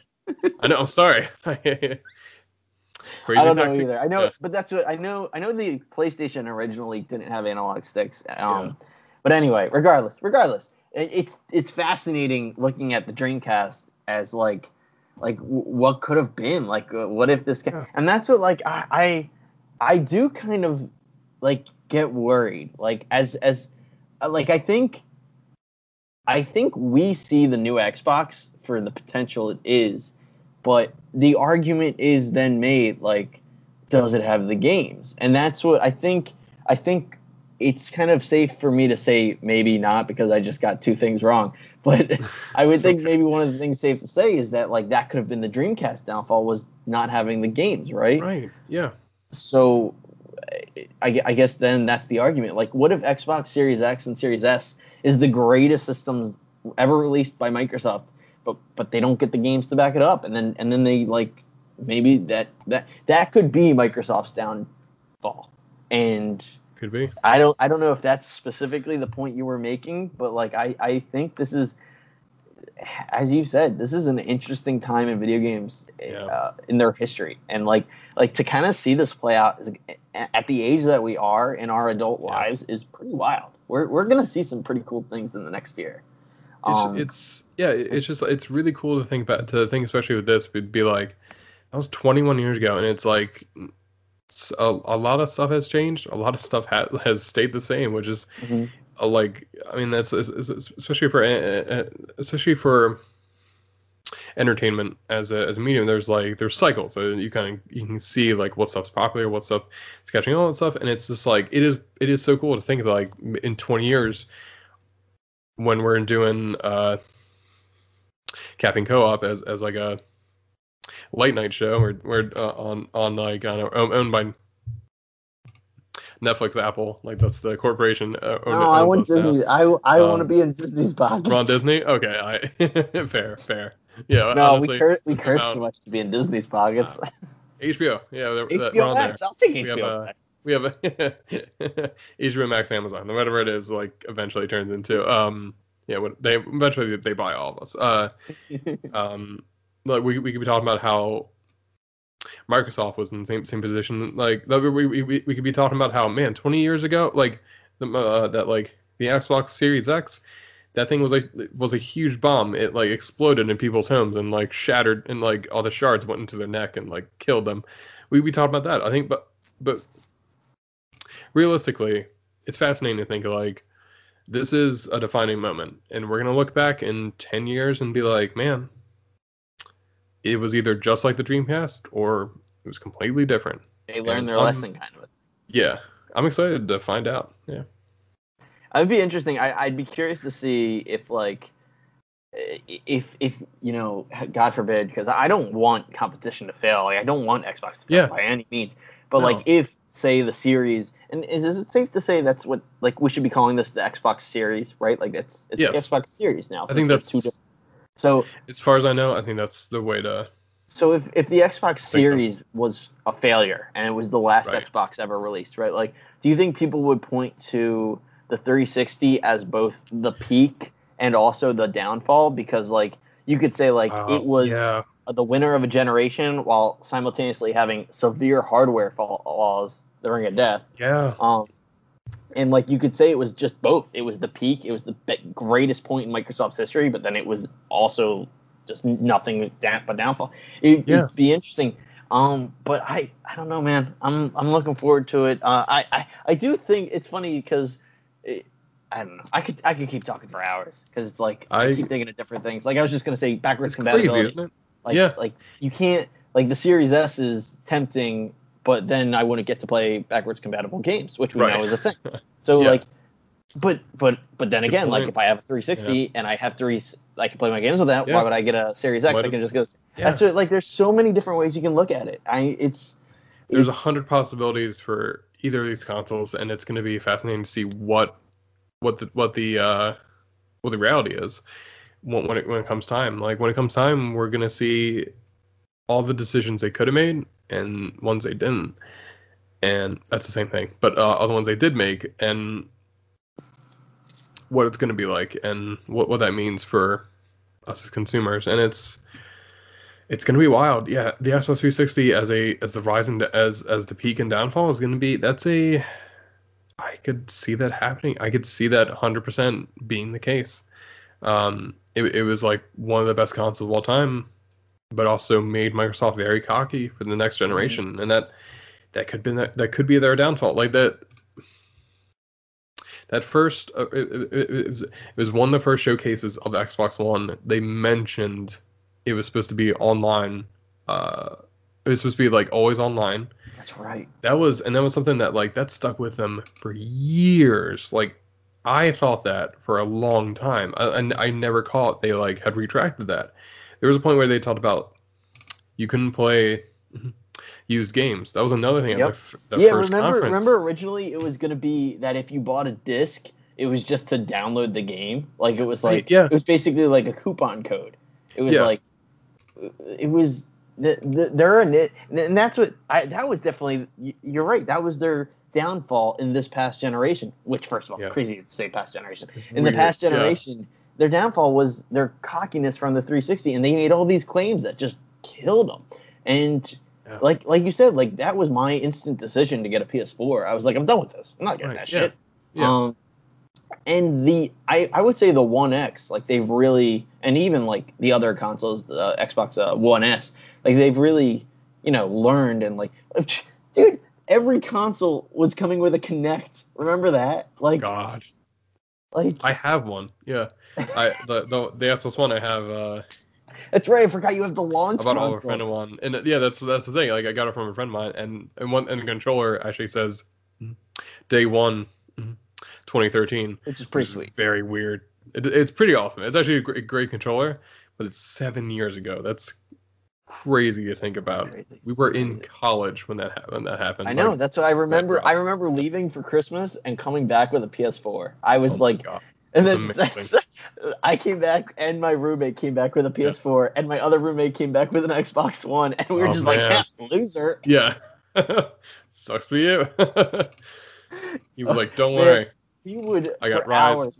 Our apartment we had a middle and a basement, and his room was next to the stairs. So whenever anyone walked by the stairs, you would just be like, "Hey, Xbox on," and then you'd run up the stairs. Oh my God, that's amazing. The Xbox to just turn on or off or whatever. That's awful. God, it was or we would come back. You would do it.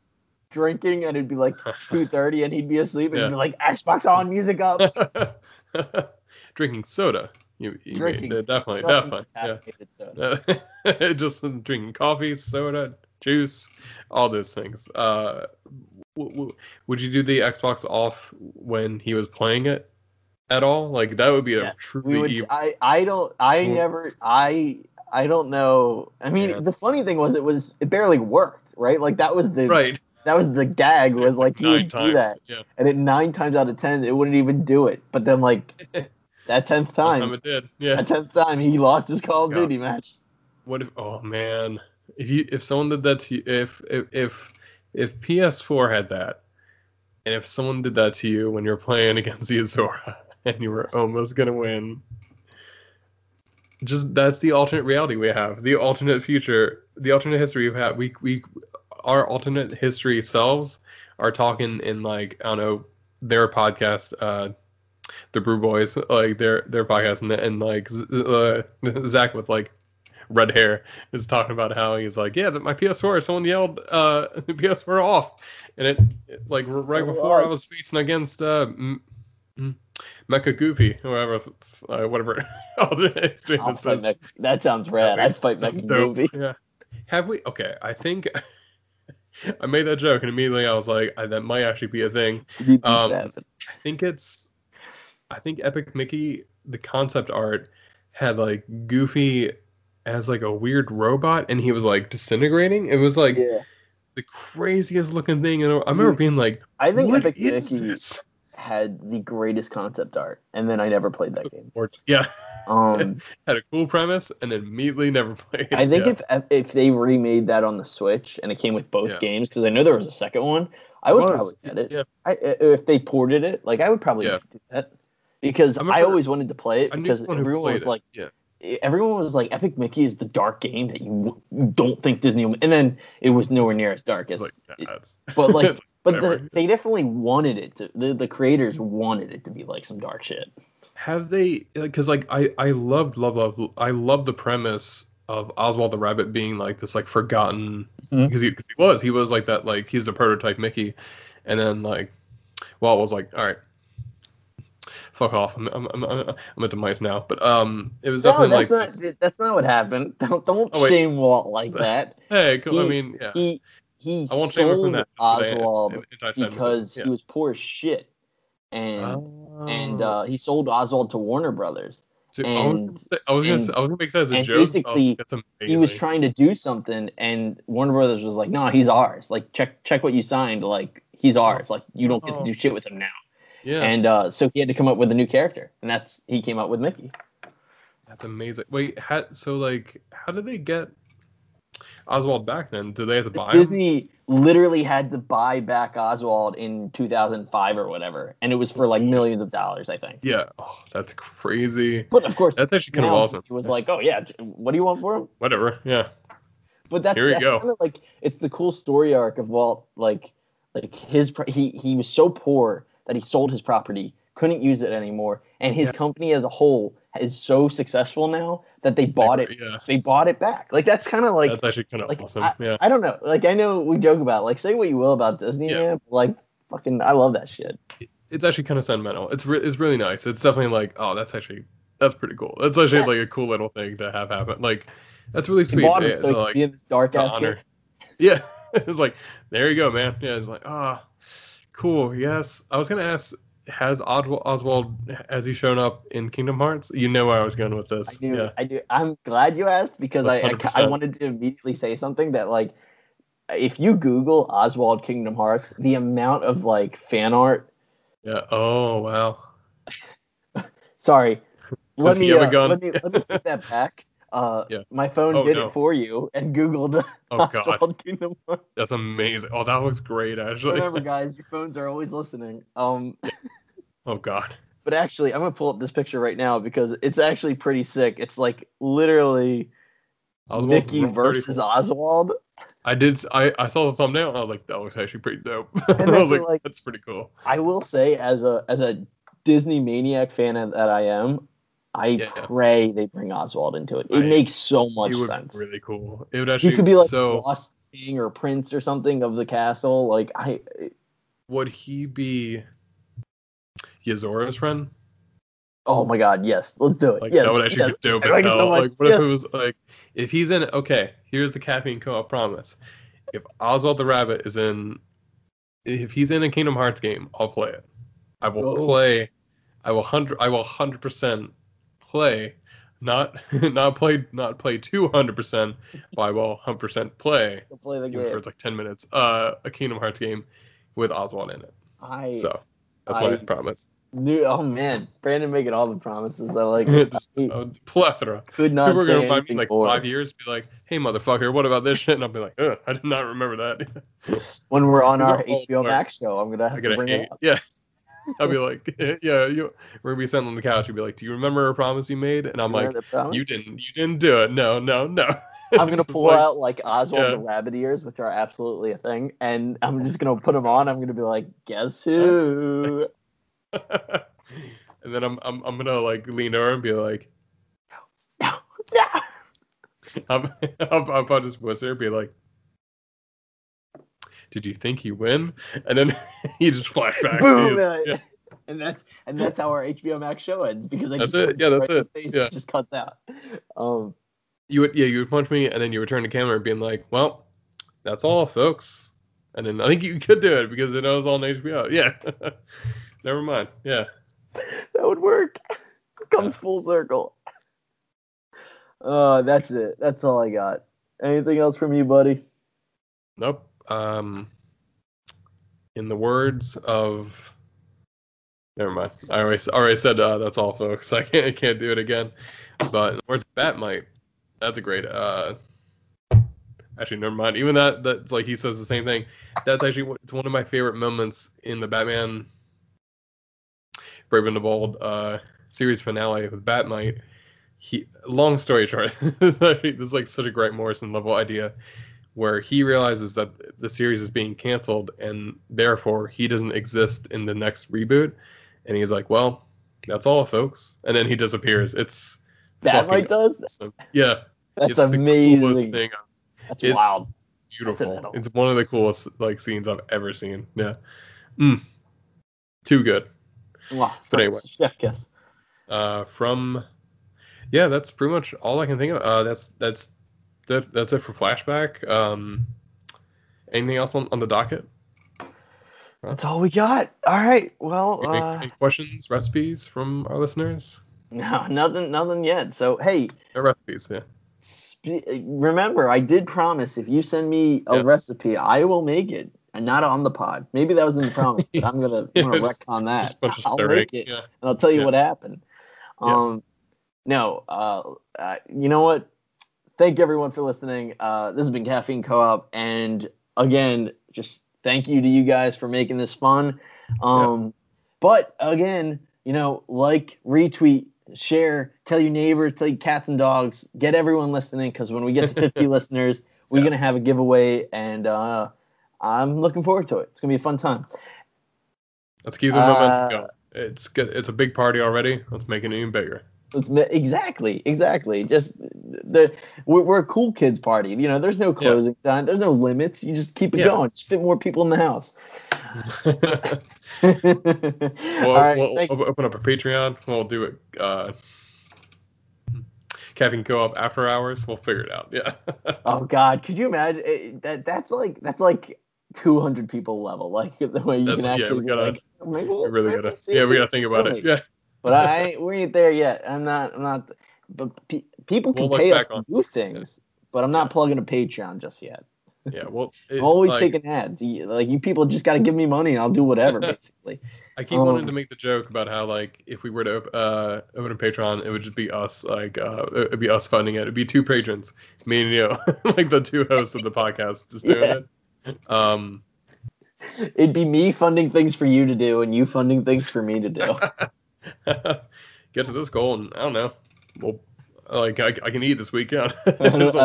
Brandon will dye his beard. Zach will shave his head. All right, I'm wrapping it.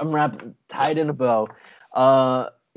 Thank you again. Thank you for listening. You can find me on Twitter at @the Philly Gamer, Twitch, the Philly Gamer, the Philly Gamer as well. Brandon, where can they find you? They can find me on Twitter at Brandon Hyde. You can listen to me more talk about whatever on my other podcast, Hide and Go Seek. You can also you can also hear me on my special guest appearance on Crackle Comics, talking about comics. You can read my writing at wigman.com. You can send us questions, recipes, suggestions, murder plots, whatever you want. Send them Fictional all. Only, please. Nothing illegal. Thank you. Yeah, fan theories. I don't know about Kingdom Hearts. Send them to Zach. I'm not gonna read them. Send them right over. I'm gonna print them out and then shred them immediately. I'm gonna eat them up. But was a good episode. It was a good episode. Yeah. Thank you, everyone, for listening. This has been Caffeine Co-op. I'm Zach. And I'm Brandon. And we are out.